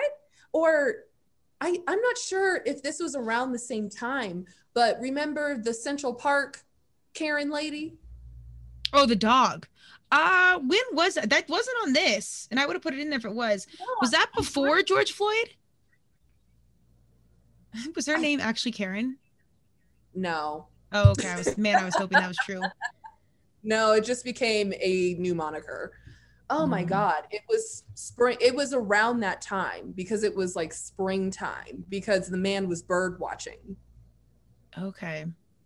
I can't, it had to have been. Yes. Well, so it had to have been close. The time that we're discussing. So at least we're in the same area, but shout out to the people who took that dog from that vicious lady. Do we know where the dog is now? They gave the dog back. But they did give it back?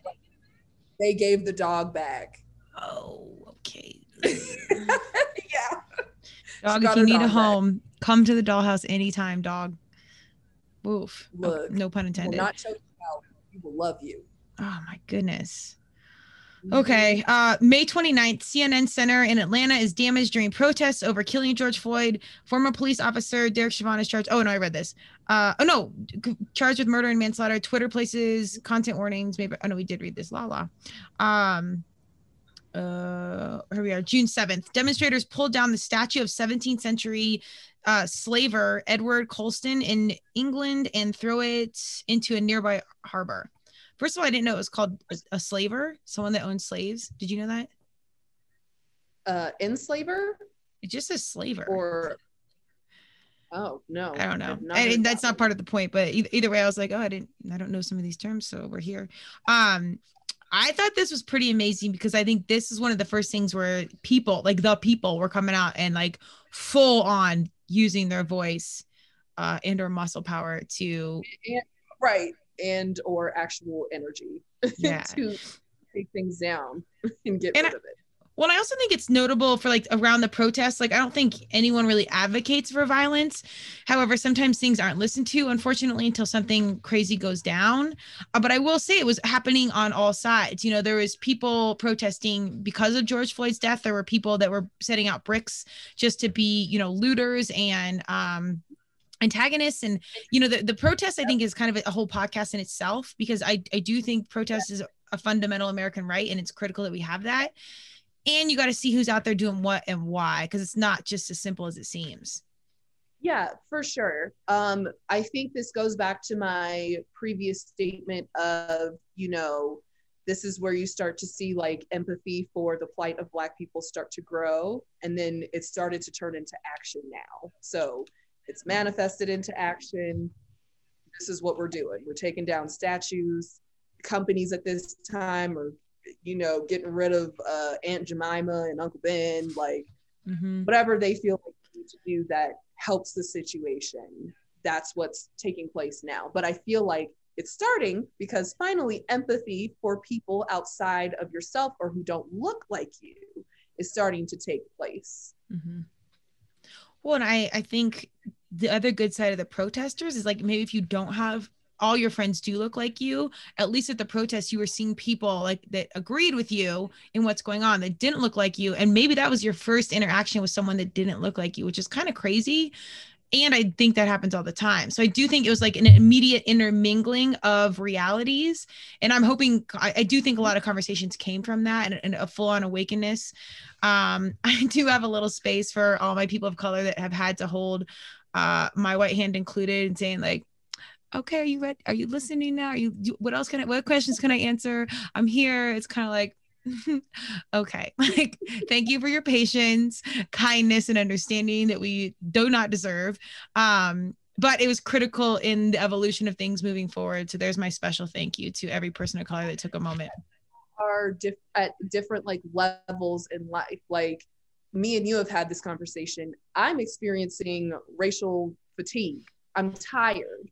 Yeah. And so like, we're like, wow, like all of these things happened so quickly and so together. I was literally experiencing that and feeling that experience this entire time. So I've been exhausted. But thankfully, there are other Black people out there that are like, no, let me hold your hand. Let's have a little lesson. Let's talk about this. That's why I get so excited that everybody does look different or everybody looks different. That's the whole point of this thing. Because if everybody thought like me, we wouldn't get anything done. You know, be a hot mess. So, well, you're pretty organized, I gotta say. So I don't know about that's completely true, but no, I hear what you're saying. And dude, and diversity, not just even in skin color, but like, or gender or socioeconomic status, but thought process and, you know, all the, Yes. I mean, it's so critical. I mean, I think we've talked about this, you know, the diversity pro tips, where even if it's like, oh, I cook a lasagna this way, well, I cook it this way. And it's like, oh shit, thank you. That is the best pro tip I've ever had. So like those little things, like those pro tip life hacks that you can get from your friends that do or don't look like you, the fact that we're sharing our diverse pro tips makes life easier. Like it's a good thing. And much richer. I don't want to be around just and I love being Black. I love Black people, but I don't want to be around only people who look like me. Do I get really excited because I live in a very white state and I grew up in a very white neighborhood? Yes, I get excited when I see only Black people, but the richness that I experience, like some of my dearest friends or dearest family members are not Black. Okay. Like in my family, we have everybody in our family. And that is something that I treasure and something that I like to tout in front of everybody. Like, no, like, yes, I'm Black, but we got everybody up in here. Like, I'm proud to say that. I'm not like, oh, like we just stay in here. Like, it just makes me speechless because why would you only want to, why would you only want to be like homogeneous? That's just so bizarre to me. It's always been very bizarre to me. Well, I don't think you even know that you want something different until you have it, because it's like the way you set the table every night. Like every night until someone's like, did you know it's easier if you put the fork this way? And you're like, oh, well, duh. Like, you don't know until you need to know. And it's like, oh, you're right, this is way better. But like, we do just get into our little myopic space and run our circle of life, especially as you get older, things get comfortable and routine, and it's easier. Like, it's hard to have these conversations and blah, blah, blah. And you're missing out on all the good stuff that comes from a diversified family. Have you had Chinese food? It's so good. Yeah, there you go. Have you had Puerto Rican food? I cried when I left Puerto Rico. I believe that. Yeah. Dude, authentic Chinese food though. I don't know if some of these cultures are claiming some of the American establishment's happening. Oh yeah, no. The place that I go to in Aurora, oh my God. And like, we've been going there damn near 20 years. Which like, place is it? It's called Golden Walk. It's off of Hampton and Chambers. Woo! That place is amazing. I love it so much. Get that shrimp fried rice. Always ask for the extra shrimp. Big shrimp. Oh, Jesus. Noted. I don't think I've gone there. And it's family owned. Like, it's the same family. They've seen me and my sister grow up. We've seen their kids grow up. They got grandkids now. It's a whole thing. Oh, I love like, that. He knows our order. As soon as we start ordering, he's like, oh, the 4 extra shrimp. All right. He knows. He's like, here they are. He loves us, and we love him. Yes. Well, back in the day over in Aurora, there wasn't that many like businesses. Like, Eagle Crest, my school, there was nothing out there. Now it's full of houses and commercial situations. Dirt. Yeah, there's just not that much like happening. So I mean, I love it. Good to know. I'm here for the family biz, so we'll get on that. Well, maybe we should have for my birthday. God, that would be so good. Okay. Rashad Brooks. So June 12th, Rashad Brooks is shot and killed by police in a Wendy's parking lot in Atlanta. The restaurant is burned down the next day. That part I didn't know. The shooter is later charged with murder and his partner charged with aggravated assault. They burned down the Wendy's? They sure did. Oh shit. Okay. I saw it. So like, here's my thing. Do I condone violence and burning down of things? No. But if nobody is getting listened to, if nothing is changing, if nobody is like, once again, if nobody's listening, things are going to burn. Okay. Yeah. So do I condone it? No. Am I saying please stop? No. Yeah.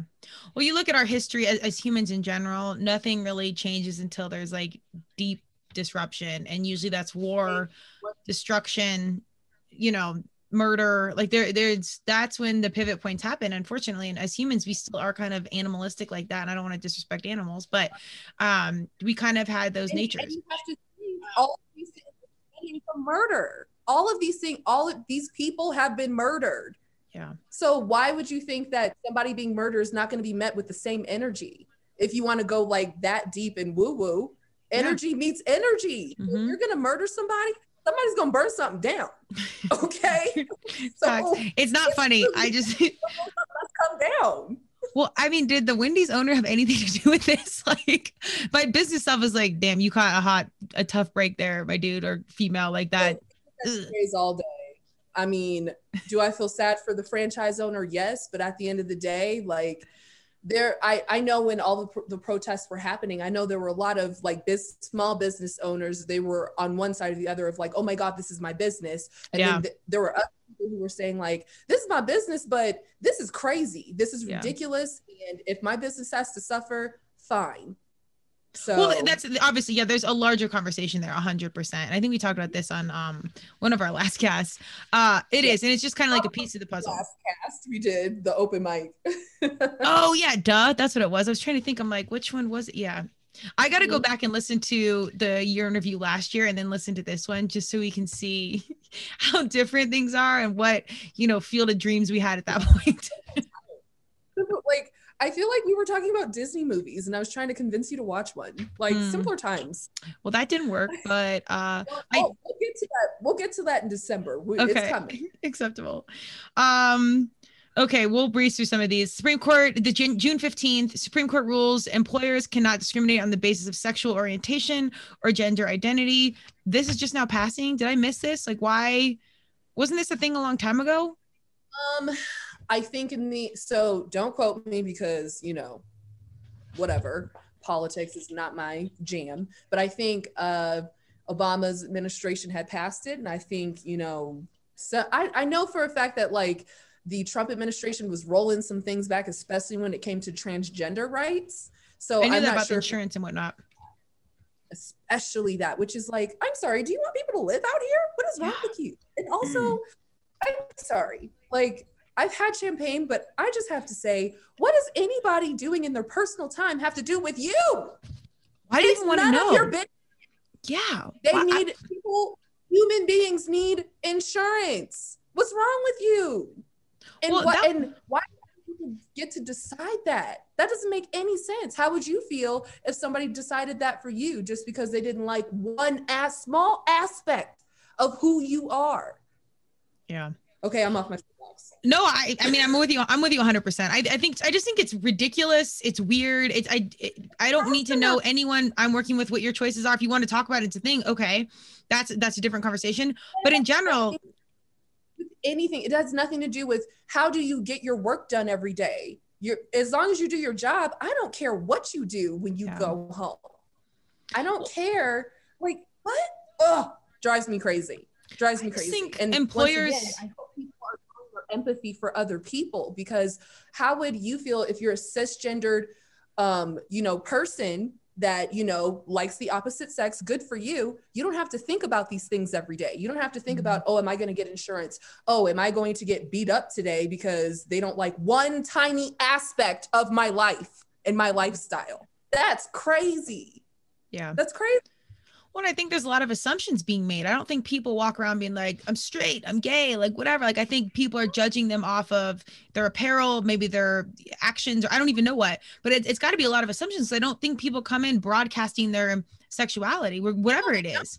And it is a lot of things. One of my really good friends, I'm not going to say his name because I haven't discussed that I'm doing this, but he went in for a haircut. And, it was like a brand new haircut. He just moved to Denver and he was getting his hair cut. But he seemed like he thought the guy was nervous. So he was a little nervous of the guy cutting his hair, but he did a good job. And so he was asking him questions while he was cutting his hair, like, oh, do you like Denver? Okay, how does your girlfriend like Denver? And he's like, fam, I'm gay. Like, obviously he didn't tell him he was gay, but like, why would you assume that this man sitting in your chair is a straight man? Yeah. You don't know what he like. And that's where we get into pronouns. Like, we could go down a whole rabbit hole, but anyways. Yeah. But again, it's just one more piece of awareness in 2020 that we need to, again, step outside of our, our little world and understand that it's bigger than us and it's outside of us. And there are constant reminders happening. Thank goodness. We're going to jump through some of these. June 26th, Whole Food workers are sent home for wearing Black Lives Matter masks. I put this in there, not because it's not notable, it is. However, this is, again, another example of a major corporation taking a stand on something that the wrong way, when it could have been a really empowering moment to do it the right way and have all this attention and set a tone. Yes. Missed the mark. And once again, goes back to like, all of the things that you talk about with like businesses and stuff. They got it real wrong. Mm-hmm. Yeah. And honestly, of all the money you spend marketing, obviously there's a much more important moral conversation here, but all the money you spend on the business side to market, PR, make things look a certain way, talk about our values, that washes it all away. So I don't know where your heart's actually at, but the business game, if that's just what you care about, you're messing it up. That's not how it's played. But the small businesses take note, because Amazon can afford to make these mistakes. The smaller businesses cannot afford to make that mistake. Right. Yep. Checks and balances, they are happening. Epstein and his girlfriend are, everything's coming to light around them. They've been arrested. This is July 2nd. That's, again, another example of white man in power with money that is deep in these sexual assault crimes. I mean, I don't even know how many there were. Him, Weinstein, Epstein. I don't know if there's a running thing with the Steens there, but I've been drawing the parallel, which it's not even drawing a parallel. Like, they know that he was besties with Trump. Mm-hmm. Yeah. Well, they're in photos together. Okay. And now, I'm sure people are like, that's a deep fake, which is like, I'm sorry, what? There's a picture of literally Trump kissing Epstein on the forehead. What are you doing? No, they have quotes and stuff like, okay. I mean, if someone says that, it's just like, okay, I'm tired. And then when Ghislaine went to jail, when they arrested her, Trump was like, I don't really know her, but I hope she's okay. Like, you know what? All right. Okay. Oh, she's okay. She's gonna die in jail just like he did. That we already know. It's a foregone conclusion. I mean, I haven't really checked on her. I need to do my Googles, but is she still alive? We would have known if she was dead. Well, let's just not give her any more airtime, because that's both of them. I mean, I think it all is a very karmatic circle. So whatever you think you got away with, it's coming at you. Absolutely. July 3rd, 2 police officers in Aurora, Colorado are fired after one resigns. The 3 had taken and shared photos reenacting a chokehold used in the death of Elijah McClain. This is our backyard. Yeah. And rest in peace to Elijah McClain. Prayers to his family still to this day. Yeah. Yeah. I don't know if you saw, but there were a lot of peaceful protests going on downtown for Elijah McClain, also in Aurora. There's also footage, if people want to look, there's footage of having the peaceful protests, people having playing violins, beautiful evening. And then the police come through and shooting pellets and gas and all this crazy stuff. Yeah. No, I had a bunch of friends down at that, and I heard firsthand stories of what was going on. And it was very much just what you said. It was pretty crazy and pretty intense. And he was really a good little soul. It was a very peaceful time. If anything, it was in memoriam, and they're out here messing that up. What can people have around here? But also, Aurora Police Department is known for some really sketchy things, and I'm gonna leave that there. I was gonna say, the guy resigned, didn't he? Don't we have a new chief of police in Aurora? I thought it was. I don't remember. Is it a black woman? From COVID. I don't know, girl. We're going to blame COVID for everything. So facts. Yeah, fact checkers, check us out. The Supreme Court, July 8th, rejects claims of presidential immunity and rules President Trump must release his financial records to prosecutors in New York. July 14th, the Trump administration orders hospitals to bypass the CDC and send all COVID patient information to a central database in Washington. July 17th, Secretary. Oh, my best friend. I have to say my best friend, shout out to Rose. Not sure if you're listening. I didn't have a chance to text her, but love you, friend. She is a doctor. And she told me when they had to start sending their stuff straight to wherever the Trump administration wanted to send things. So there is a very intense discrepancy on what we're seeing in the news and what's being reported. I think so. Yeah. Oh no, that's that's running theme of this. I did know like Kobe Bryant, Regis Philbin passed away on July 24th. There was 5 or 6 really. R.I.P. to Regis. He was my childhood. Dude, I'm telling you, big deal, old school TV personality, big deal. Alex Trebek. We lost a bunch of good humans. Oh man, and he had that long battle with cancer, and I thought he was gonna do well. He was killing it for a while, and then we thought he was gonna get better, but this is also August 2nd. Fire everywhere started to go. Firefighters continue to battle the apple fire that burned 20,000 acres in Cherry Valley and surrounding areas of Riverside and San Bernardino counties, destroying one home and prompting evacuations of thousands of others. That's crazy. August 7th. What's that? No, I was saying just that was so crazy. Corruption everywhere. August 7th through 16th, more than 400,000 people, most without face masks, and who didn't follow social distancing guidelines, participate in activities related to the Sturgis motorcycle rally in South Dakota. I do remember. And what we are now calling a super spreader event. August 11th, Joe Biden announces Senator Kamala Harris of California as his vice presidential running mate, the first woman of color to appear on a majority party's presidential ticket. Big. Kamala. It's real. I'm a fan. And I'm a fan of Maya Rudolph on SNL that does her. So it's a win-win. It was she's perfect. Literally, it's a win-win all the way around. Okay. The National Democratic Convention is staged August 17th through 20th. Everything is happening virtual. The Democrats formally chose Joe Biden and Kamala Harris as their nominees for their 2020 presidential ticket.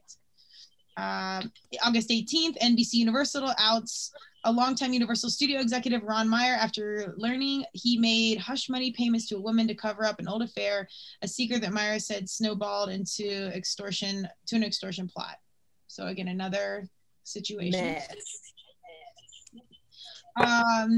August 19th, Apple becomes the first U.S. company to be valued at more than $2 trillion. That I didn't know. Mm-hmm. Huge. Like, then again, kind of like the Elon Musks, like you have these humans with this amount of power and influence. That's a big deal. Right. Yeah. August 20th, former Trump advisor Stephen K. Bannon is arrested and charged with fraud over a private fundraising campaign to build a border wall.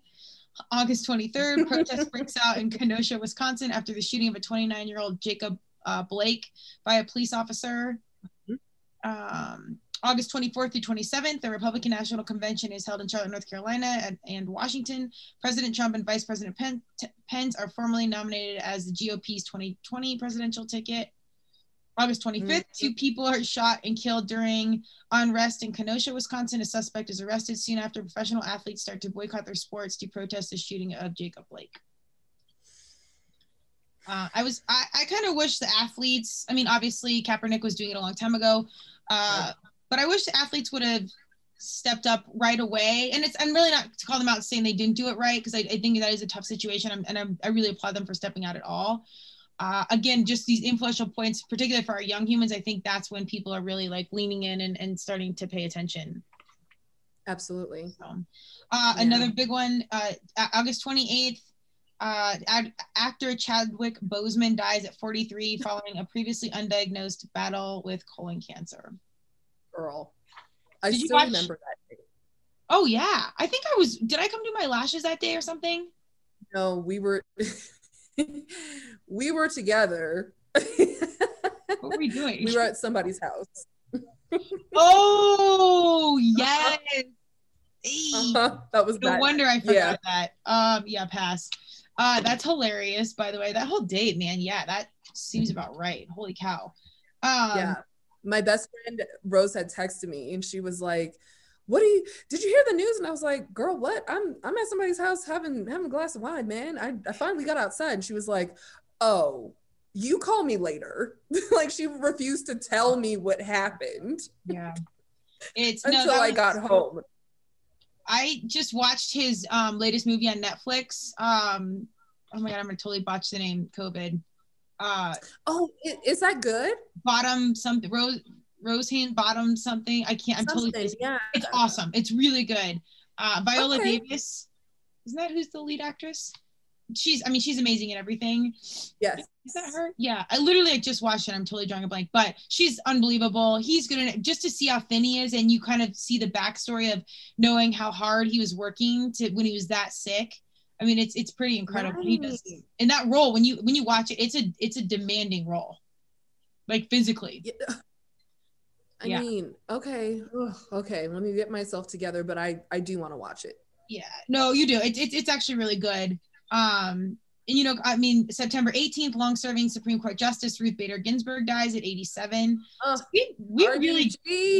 We lost some phenomenal, like really good humans this year. It's kind of crazy that, every year obviously we're going to lose people, but we lost like phenomenal people. And to go, like the overarching theme of 2020 is obviously COVID-19. Think of all the people who lost somebody. Like there were 2 people in my family that passed away from it. So think of all the people. And I've been watching the news, and there are people who lost their entire immediate family to COVID. Yeah. A lot of loss this year. It's insane. When you really think that, people could think it's a hoax or whatever. And it kind of blows my mind that they don't know anyone that's been impacted by this. Like, it's so rampant at this point that blows my mind. I think some people do. And I think they're just blaming it on the like, oh, like they weren't that healthy anyway. Like, they're spinning it however they want to spin it. Yeah. Eddie Van Halen died at 65 on October 6th. The NFL was starting to close all their stuff down. The Tampa Bay Lightning beat Dallas. So there's a few things that kind of went off that were positive. I guess the sports winning as best they could do. October 8th, FBI announces 13 men have been charged in the plot of kidnapping Michigan Governor Gretchen Whitmer. That's a little bit crazy to me. The Lakers defeat the Miami Heat on October 11th. Shout out to LeBron.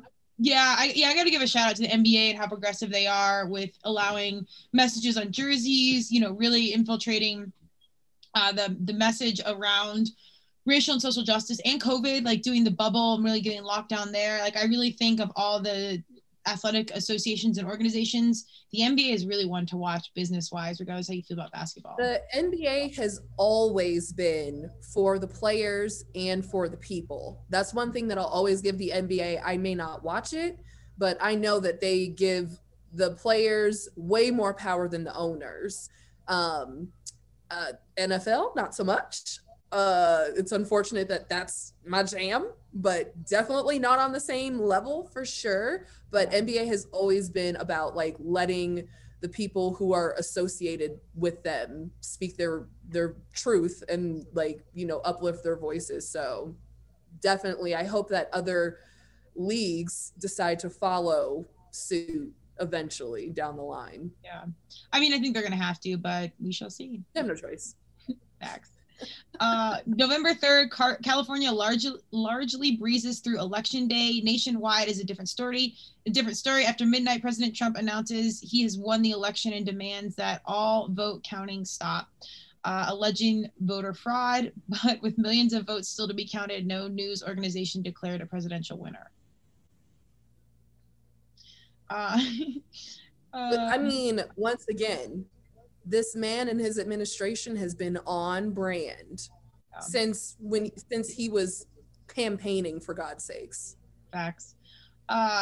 November 7th, after days of waiting, major news organizations declare that Joe Biden has secured enough electoral college votes to win the presidency. So did you go outside or did you see anything? What'd you do that day?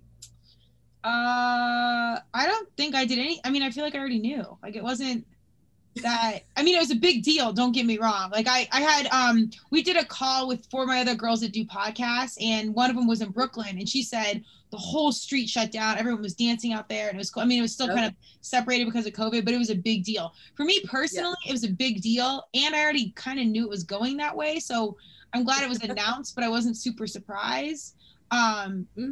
And I will say a deep sense of relief in general would be like my underlining reaction. I think we all took a deep breath. Yeah. I think we all knew how this was going to go, but this goes back to what I was going to say, what we're about to get to. Think of how close it was. Yeah. Think of all of the like millions, tens of millions of people who voted otherwise. Yeah. Yeah. More people voted than ever. It wasn't a landslide. It was not a landslide. And think of, the whole thing in itself and how asinine it was. Now, I know there are some Trump supporters that I do know that are like, okay, Biden won. I don't agree, whatever. But there are still people out there who are like, oh, no, he was robbed, la, la, la. And it's like, I'm sorry. What? So the thing that gets me is, at midnight, Trump came on and was like, oh, I won, let's stop the counting. Fam, that's never how it's worked.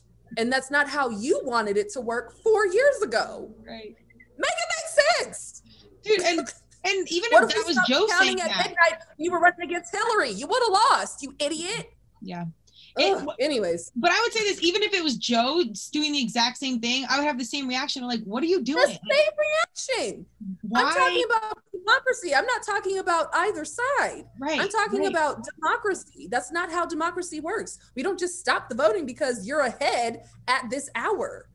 What? And that's not even, and this is a system that's not winning to support you, and that you were running at one point and now you're going against it.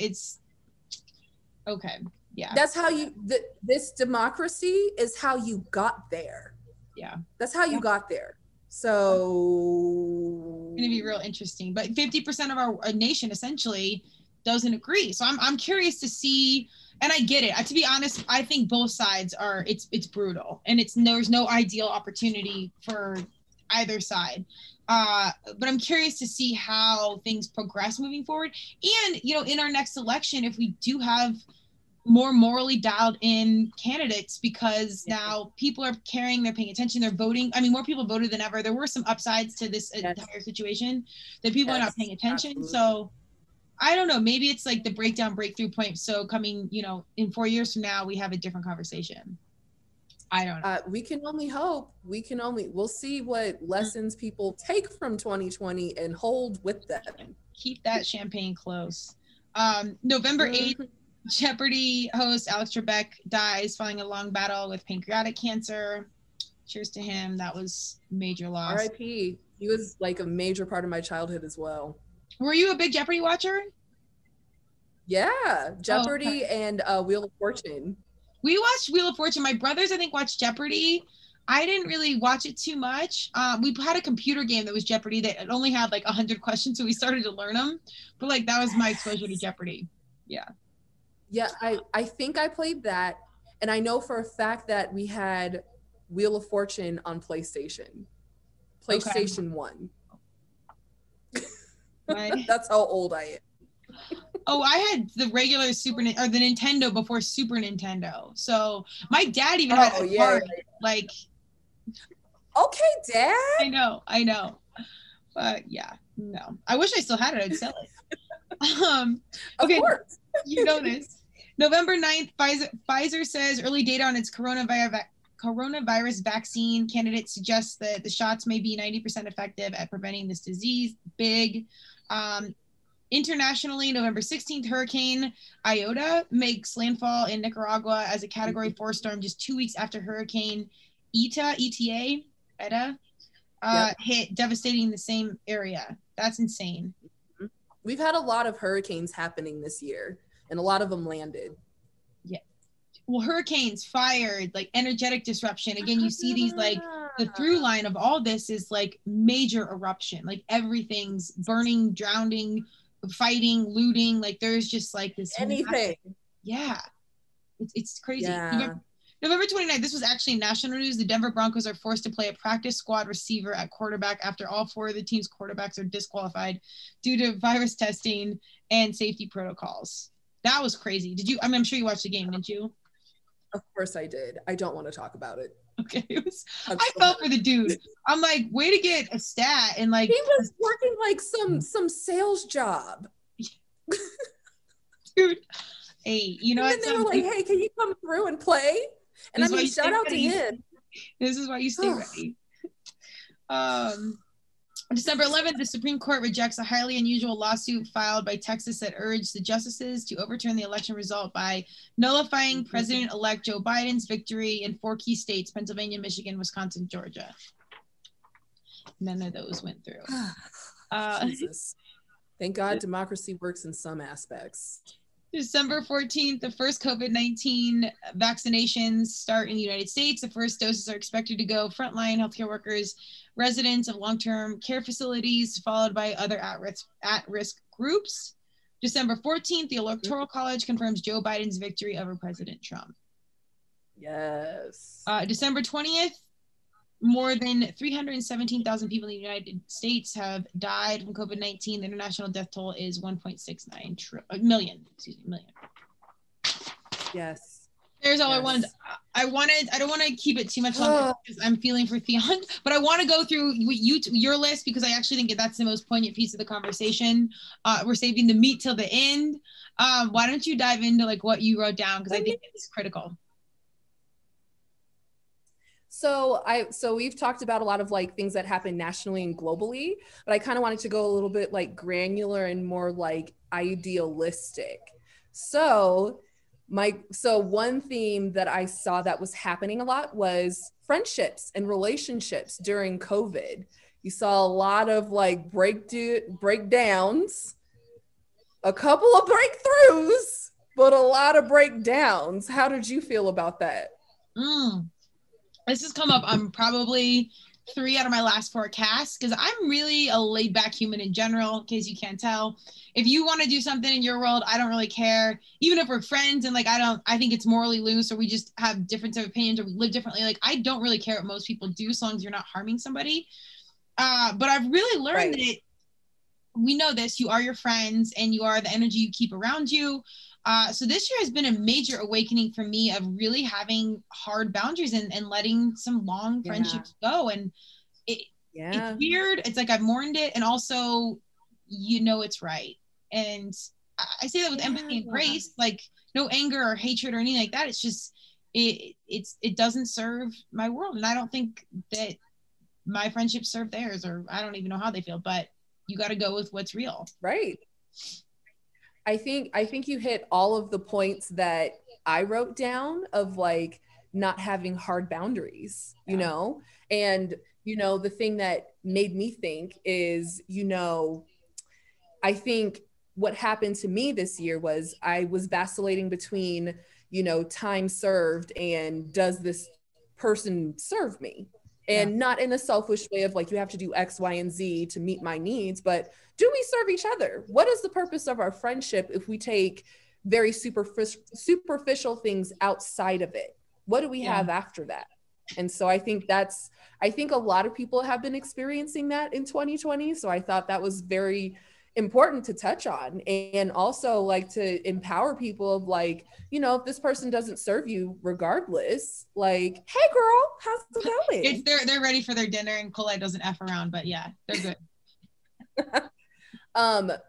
But yeah, like if that person doesn't serve you either side, either way, you could feel that on either way, like you might have to go ahead and make your exit. And like you said, like there's no hate, no animosity, but I'm hoping that people are coming to a space, especially me, I've come to a space of, okay, like what is really important in your life? And I think COVID has really like shown that to be important, because you've taken all of the superficial things out. We don't go to the club. We don't go to football games. We don't do like super social things. So the people that are closest to you and that mean a lot to you withstand you not having to do super like social things to stay together is what what's popped out to me.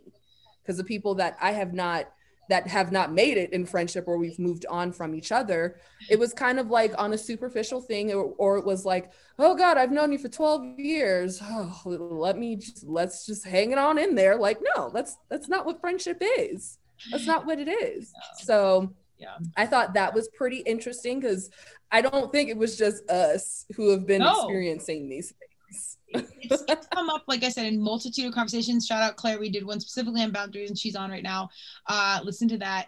It was really good. Hey, and girl. Was immediately relevant in my world.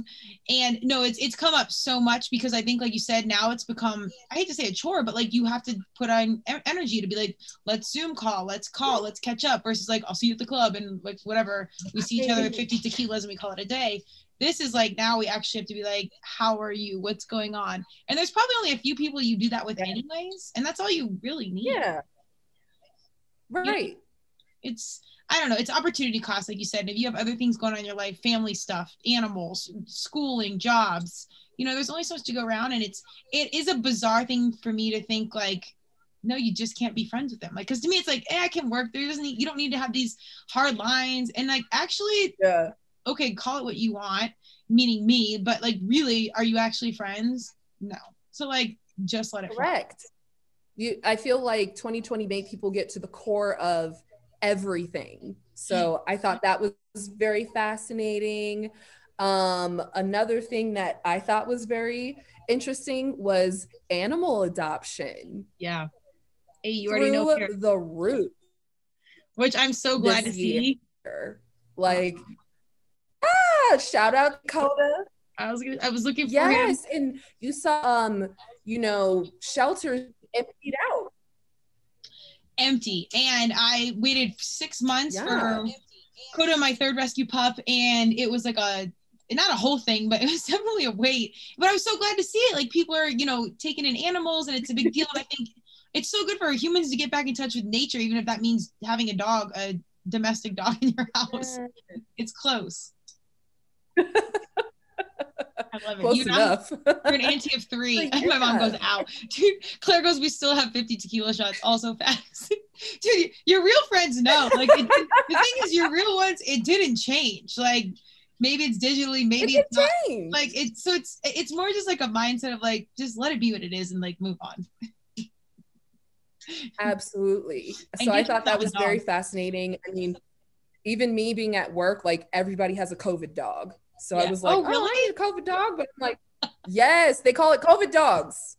Did you tell me you have 3 nieces and nephews? Oh yeah, I talk about my nieces and nephews all the time. Oh good, okay. You know, shout out to Cleo because I always need to let her know she's number 1 in my life. Oh good, because she's listening. She's here somewhere, and she does not. Side eye. That's a situation. Yes. So I thought that was cool. No, I was gonna say you keep going with your thing. I want you to get to like your varsity pro tip therapy nuggets. No, you want to talk about mental health? Yes. So mental health. Yes. I thought it was very fascinating. I feel like everybody has been having their breakthrough, regardless if they've been getting therapy or not. Me personally, I started therapy, I think May or June of this year.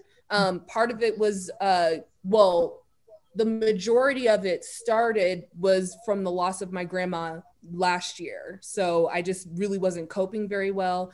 And I just needed to figure out like, what can I do? What do I need to do? Because like, this is not going to end well for me if I don't seek out help or figure out a new way to think and move on with my life, or, you know, figure out how to deal. So that's how that started out for me. But, you know, like therapy, they touch on every aspect of your life. So I thought it was very fascinating because I know a lot of like prescription drugs have like gone up. I know opioids, like they're really restricting that, but I know people have been seeking out more help from therapists. I know that a lot of people have been trying to get in with therapists and therapists are full. So I thought that was very interesting. What's your take on the whole mental health thing going on so far?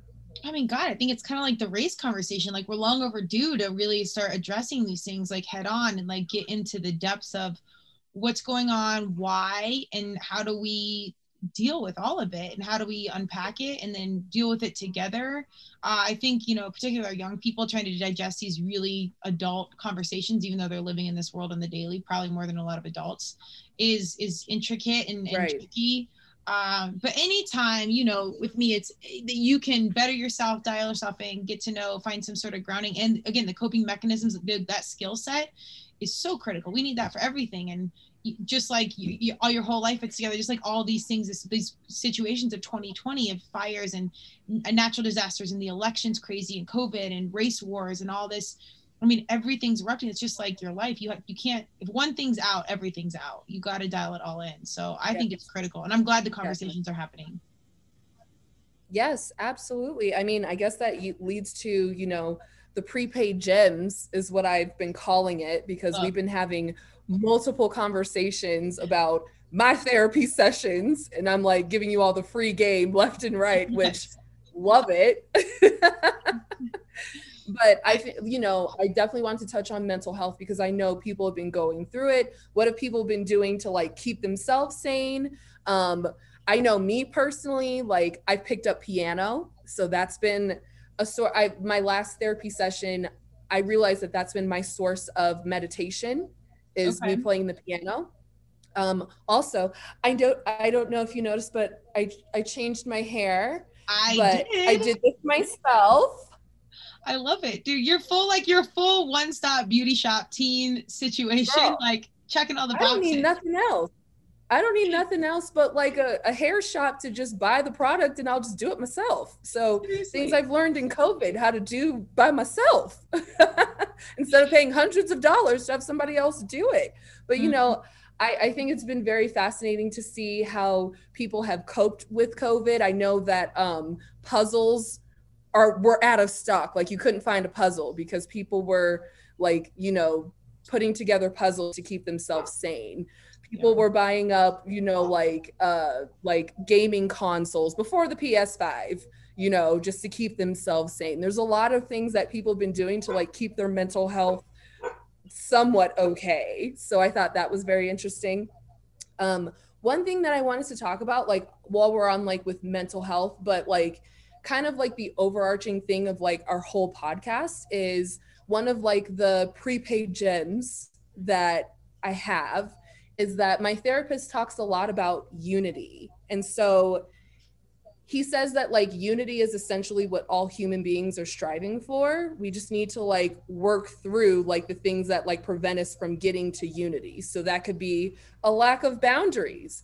That could be your childhood. That could be fill in the blank. And so I feel like that was very like, you know, transforming for me, because I was like, well, what, you know, like you think like very existentially, like, what are we even doing here when you're going through like a really rough time? So I thought that was very interesting. How do you, so the one thing that I think is like about unity, I use the word unity with like sharing. So when I think of like sharing, unity as in like I share like my piano playing with people, like you share your podcast with people, like we all have like skill sets and like passions, and I feel like when we all can like share that with each other freely, it brings us together. And I kind of feel like 2020 has like forced us to do that. Like shout out to my friend Alexis. She's been, during COVID, she's been baking up a storm. So she would drop off like cookies and like banana bread at my door. Like when COVID was really bad, we couldn't see each other, she would just like drop off food at my door. Aww. So like, I think of like unity as like, what are the things that we are sharing with each other and how can we do that, you know, to like bring ourselves together and be like a tighter community, and then go up a step further, a better society. Yeah, no, I completely agree. I think innately humans create, whether that's music or food or whatever, like we need to be creating. And when you pull back and you're quarantined, like you're confined, you find your outlet to create. And that's what ultimately binds us. That's why I love sports and music, because it is such a universal language that brings people together. And I mean, most of my like good friends now, we met through either a mutual friend or through CrossFit, like fitness, or something we already had in common. And then we found out how much more we had in common because of those things. So I completely agree. I think those unifying points are critical, and what we should get back to anyways, because that's what human beings are. Like human beings are creating, like that's what our brain, like the base of what we do and how you feel good. And shout out to Ashley has a phenomenal piano video that she learns by ear up on Facebook right now. It's pretty impressive. And shout out to your sister for doing excellent cinematography and encouragement. Yeah, shout out to my sister. Yes, facts. And so like I thought of like the opposite. Like, you know, if we're not in unity, you think of like negativity and distrust and boundary violation, like stuff that we were talking about prior, like with like losing friendships or, you know, the state of the world, like disunity. But then like, I still see like the small pieces of unity that come through that still like make me excited. So I still feel like 2020 has like forced us to be creative because there's been so much disunity. So I'm kind of interested to see like what 2021 and like the years beyond bring, now that people have like I feel like people have kind of gotten in touch with their creativity or like their purpose beyond what their job is, their 9-to-5 is every day. I agree. I think it's just like the fires or, you know, the loss of life we've experienced. Now we're at this point of like, how do we pull back and come back together and figure out, like, we're at this breakdown point. We're at this pivot point. We're ready for this breakthrough point. And I mean, I think that brings, the whole entire conversation together about 2020 is this is the breakdown phase. And some of it's like, finally, like these needed to happen. And now we have the opportunity in 2021 for the breakthrough phase where we can get our shit together. And I don't think it'll happen in a year, but I think we at least we know what we need to do in for the most part. Exactly. So number 2 goes back to what I was talking about earlier, because it just goes to the whole podcast. But remember I asked you like, what is your plumb line? Yeah. So this isn't necessarily like something that came out of therapy, but it came from like a really good mentor of mine. So once again, think of like a plumb line, like, you know, you tie a string to the wall and put a weight at the bottom. So it's like completely straight. If you don't know what your values are, what your standards are, what you care about are, you're going to set that wallpaper off. Or if you eye it, like what she says, if you eye it instead of go off a plumb line, what your true values are, or whatever that is, it's going to be a little bit off. Yeah. And then you set another set of wallpaper. It's going to be a little bit here. It keeps going. He keeps going. The thing that it makes me think about what I did learn in therapy is perception. So what's important is you need to really take care of like your mental health. So you know that whatever you're thinking of or whatever perception you have is like I don't want to say right or wrong, but like a clear perception. Mm-hmm. So you don't want to think of a perception coming from your childhood. You don't want to think of a perception of what people told you can or cannot do, because that's going to alter how you see the world. Yeah. So if you keep seeing the world through different ways, that is not the true 90-degree angle, it's going to end up super wrong. And then I think that's where once again, I think it results into like breakdown and what I think we're experiencing in 2020. I think the plumb line, we never really went off a plumb line. We've been eyeing it for centuries. Mm-hmm. And now we're here and now we're having a breakthrough of like, oh, well, what values and standards should we have in our society? How can we get back here? So I think that's important, like to have the right perception of what's going on around you, because then you can respond correctly. Because if you're responding like with a lot of like chips on your shoulder, you're not going to respond the way that you would prefer to respond or what the occasion asks for. I completely agree. I do think, I think we've been eyeing it, as you say, for a really long time. And or not even that. It's been okay to be a certain way forever, and now it's not. And so like there's some major adjustment across the board that has to happen. And the good news is I do think it's happening. I think it's going to happen in our lifetime. Nothing will ever be perfect, but I really do have faith for what's moving forward and for our young people, you know, stepping in and taking the lead eventually. I just think there's a lot there. And the perception is key too, because we are myopic humans and we see things through our lens and our experience, and there's value to that, but that doesn't always mean that's the truth. And I think you really have to see what's truthfully happening in addition to how you experience it. And that's how you can make an educated decision, action, step forward. Because we have been living in our own world too much, and now we need to see what's really going on. Exactly. And so when you have like a clear mind or clear perception, you can make better choices. So you're not making choices from your past. You're not making choices from fear. You're not making choices from emotion. So hopefully there's less anger, there's less sadness. You're able to control your emotions. And then the way you react to what's happening around you is much better. So that's one thing that I thought was like, oh man. And on top of that, if you're able to make better choices, you're able to see like what's good and what's not so good for you. So when we were talking about friendships, at that time with like certain people that I was friends with, my mind wasn't in the right, I wasn't having the right perception when I made friends with certain people. Yeah. So, I think that once again, my plumb line was off, and then you take 10, 15 years, you're going to end up here. Mm-hmm. Because that's how your friendship started. It's not going to end well if you don't start it right. Right. And I think that's, go ahead. I was going to say, some of those things you just have to learn over time. Like you don't know till you know. Yeah. Which sucks. But like, I know. I'm like, can we not? I know. And it's like, no, we do have to. Like, it's got to be this dramatic because we're probably not going to change if it's not. Right. So the last thing that has been like super major to me that came out of therapy, free game, everybody, is the idea of forgiveness. So I know that you and I have had like plenty of conversations about this offline. And so, you know, like depending on what you believe in or how you were raised, whatever, but you know, you may have been taught like forgiveness is for you, not the other person. And me, I'm a very rational person of like, how is it for me and not them? You know, like tell me how. You tell me X, Y, and Z works, I will do it. But if you just tell me because it's like a principle, I'm not doing it until it makes sense for me. So I think, so like we've discussed this, but the breakthrough I had in therapy was forgiveness. I think the missing ingredient that people miss is time.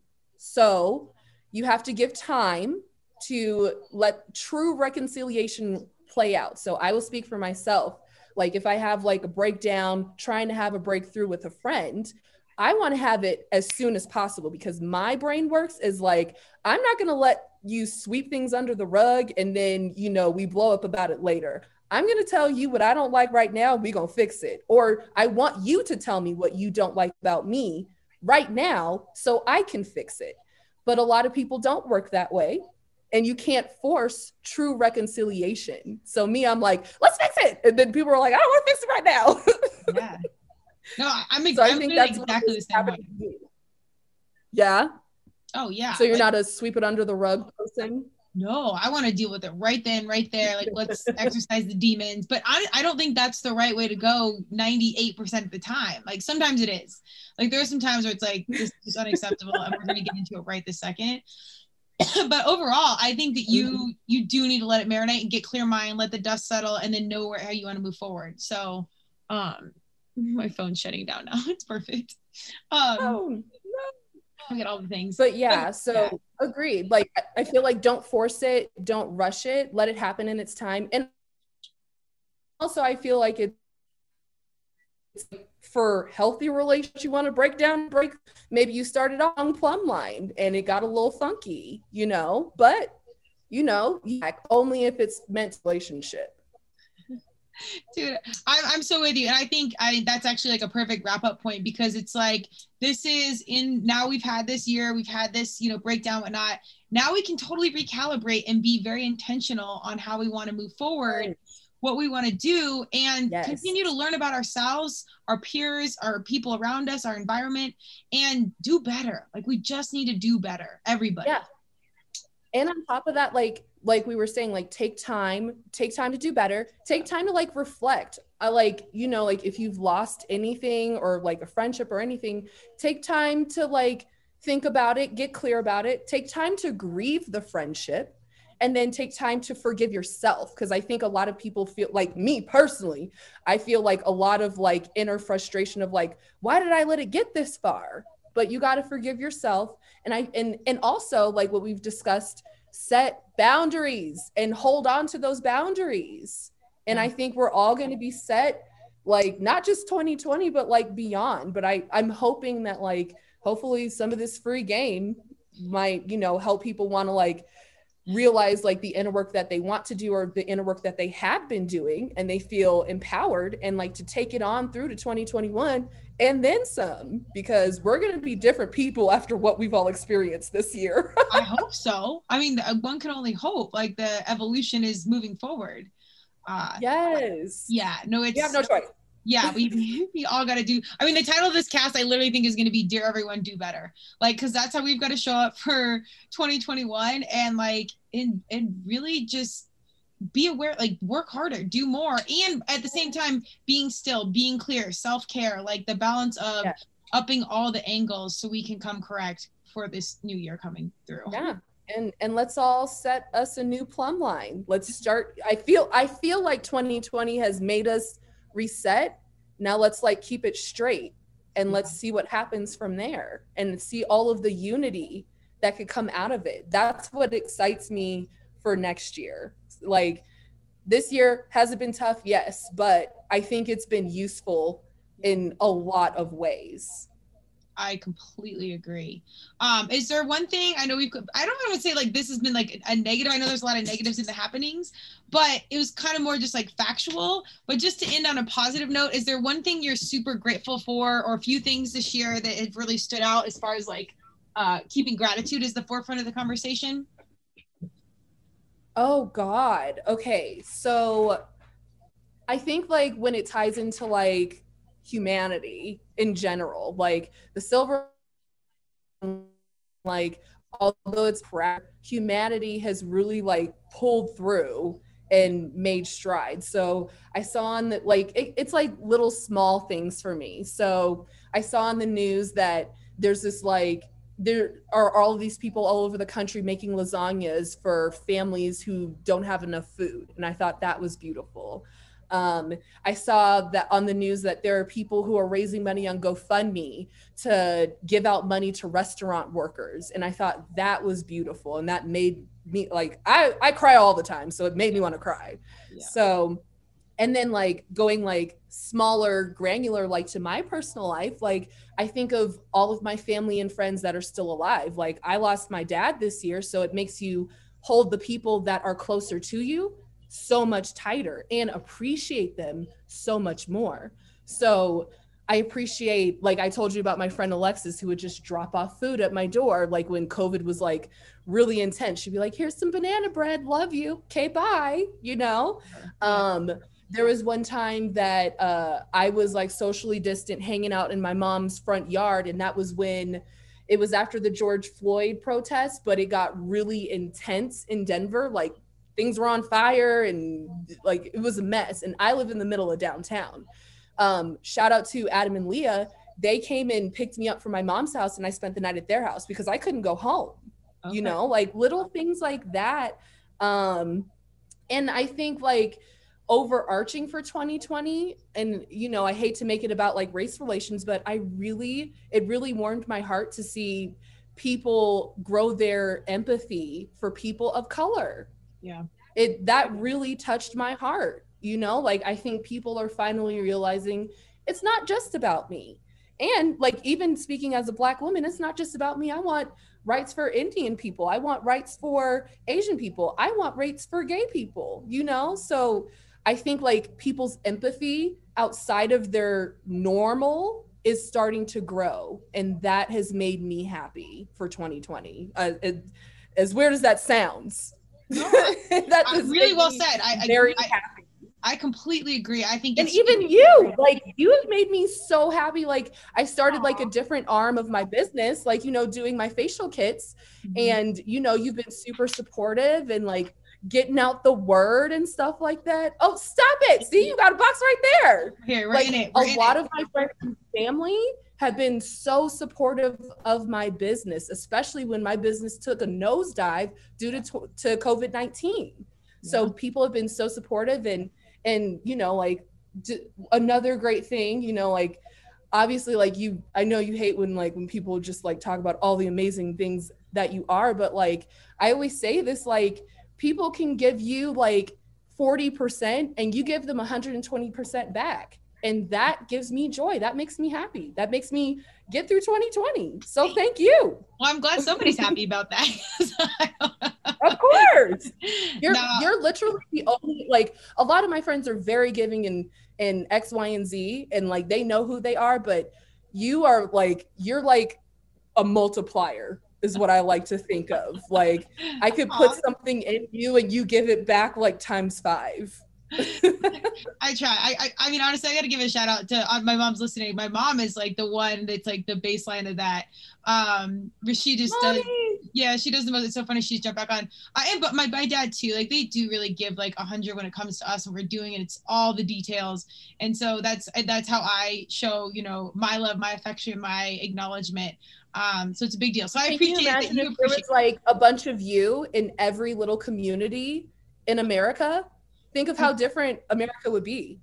I mean, even 2 of us here right now seems like a lot. So I don't know if the world's feeling comfortable with that, but I'm not to knock your point. And the compliment genuinely received, I appreciate it. And this is why I have the friends I have and the people I keep in my world, because they appreciate it. And it's a reflection of how I care, and it comes back full circle to me. Even if you think you're not doing that much, it is that much to me. And that's why I maintain the humans in my world that I do, because it's absolute soul fuel for me to have the people that I have now. Like this year really has been such a blessing. Some really incredible people have come in my world and they're like my BFFs now. And we talk about important shit and hard shit and all the things that are good and bad and everything in between. So it's definitely, it's a genuine blessing. And that's what I want for everybody. I want everybody to experience that. Yeah. So that's what I hope for society, not just our communities and our small friend groups, but for society going forward. I have faith. And that's the note I'll end on. Oh, I do. I appreciate that so much. And, you know, I appreciate you. And I know our conversations serendipitously started like with a point where we're both locked down for like an hour and a half or 2 hours to like become friends and like get to know core values and what's going on in that our high schools are 5 seconds apart. I mean, so you know, there's no mistaking things. And I think you said it really well, that this human side that's come out from all this, you know, tragedy and breakdown and misfortune, that human silver lining is really shining through. So I have full faith we can do collectively the Care Bear stare and get to the next level. Yes. Oh my God, I haven't thought about that in years. It's real. It's real.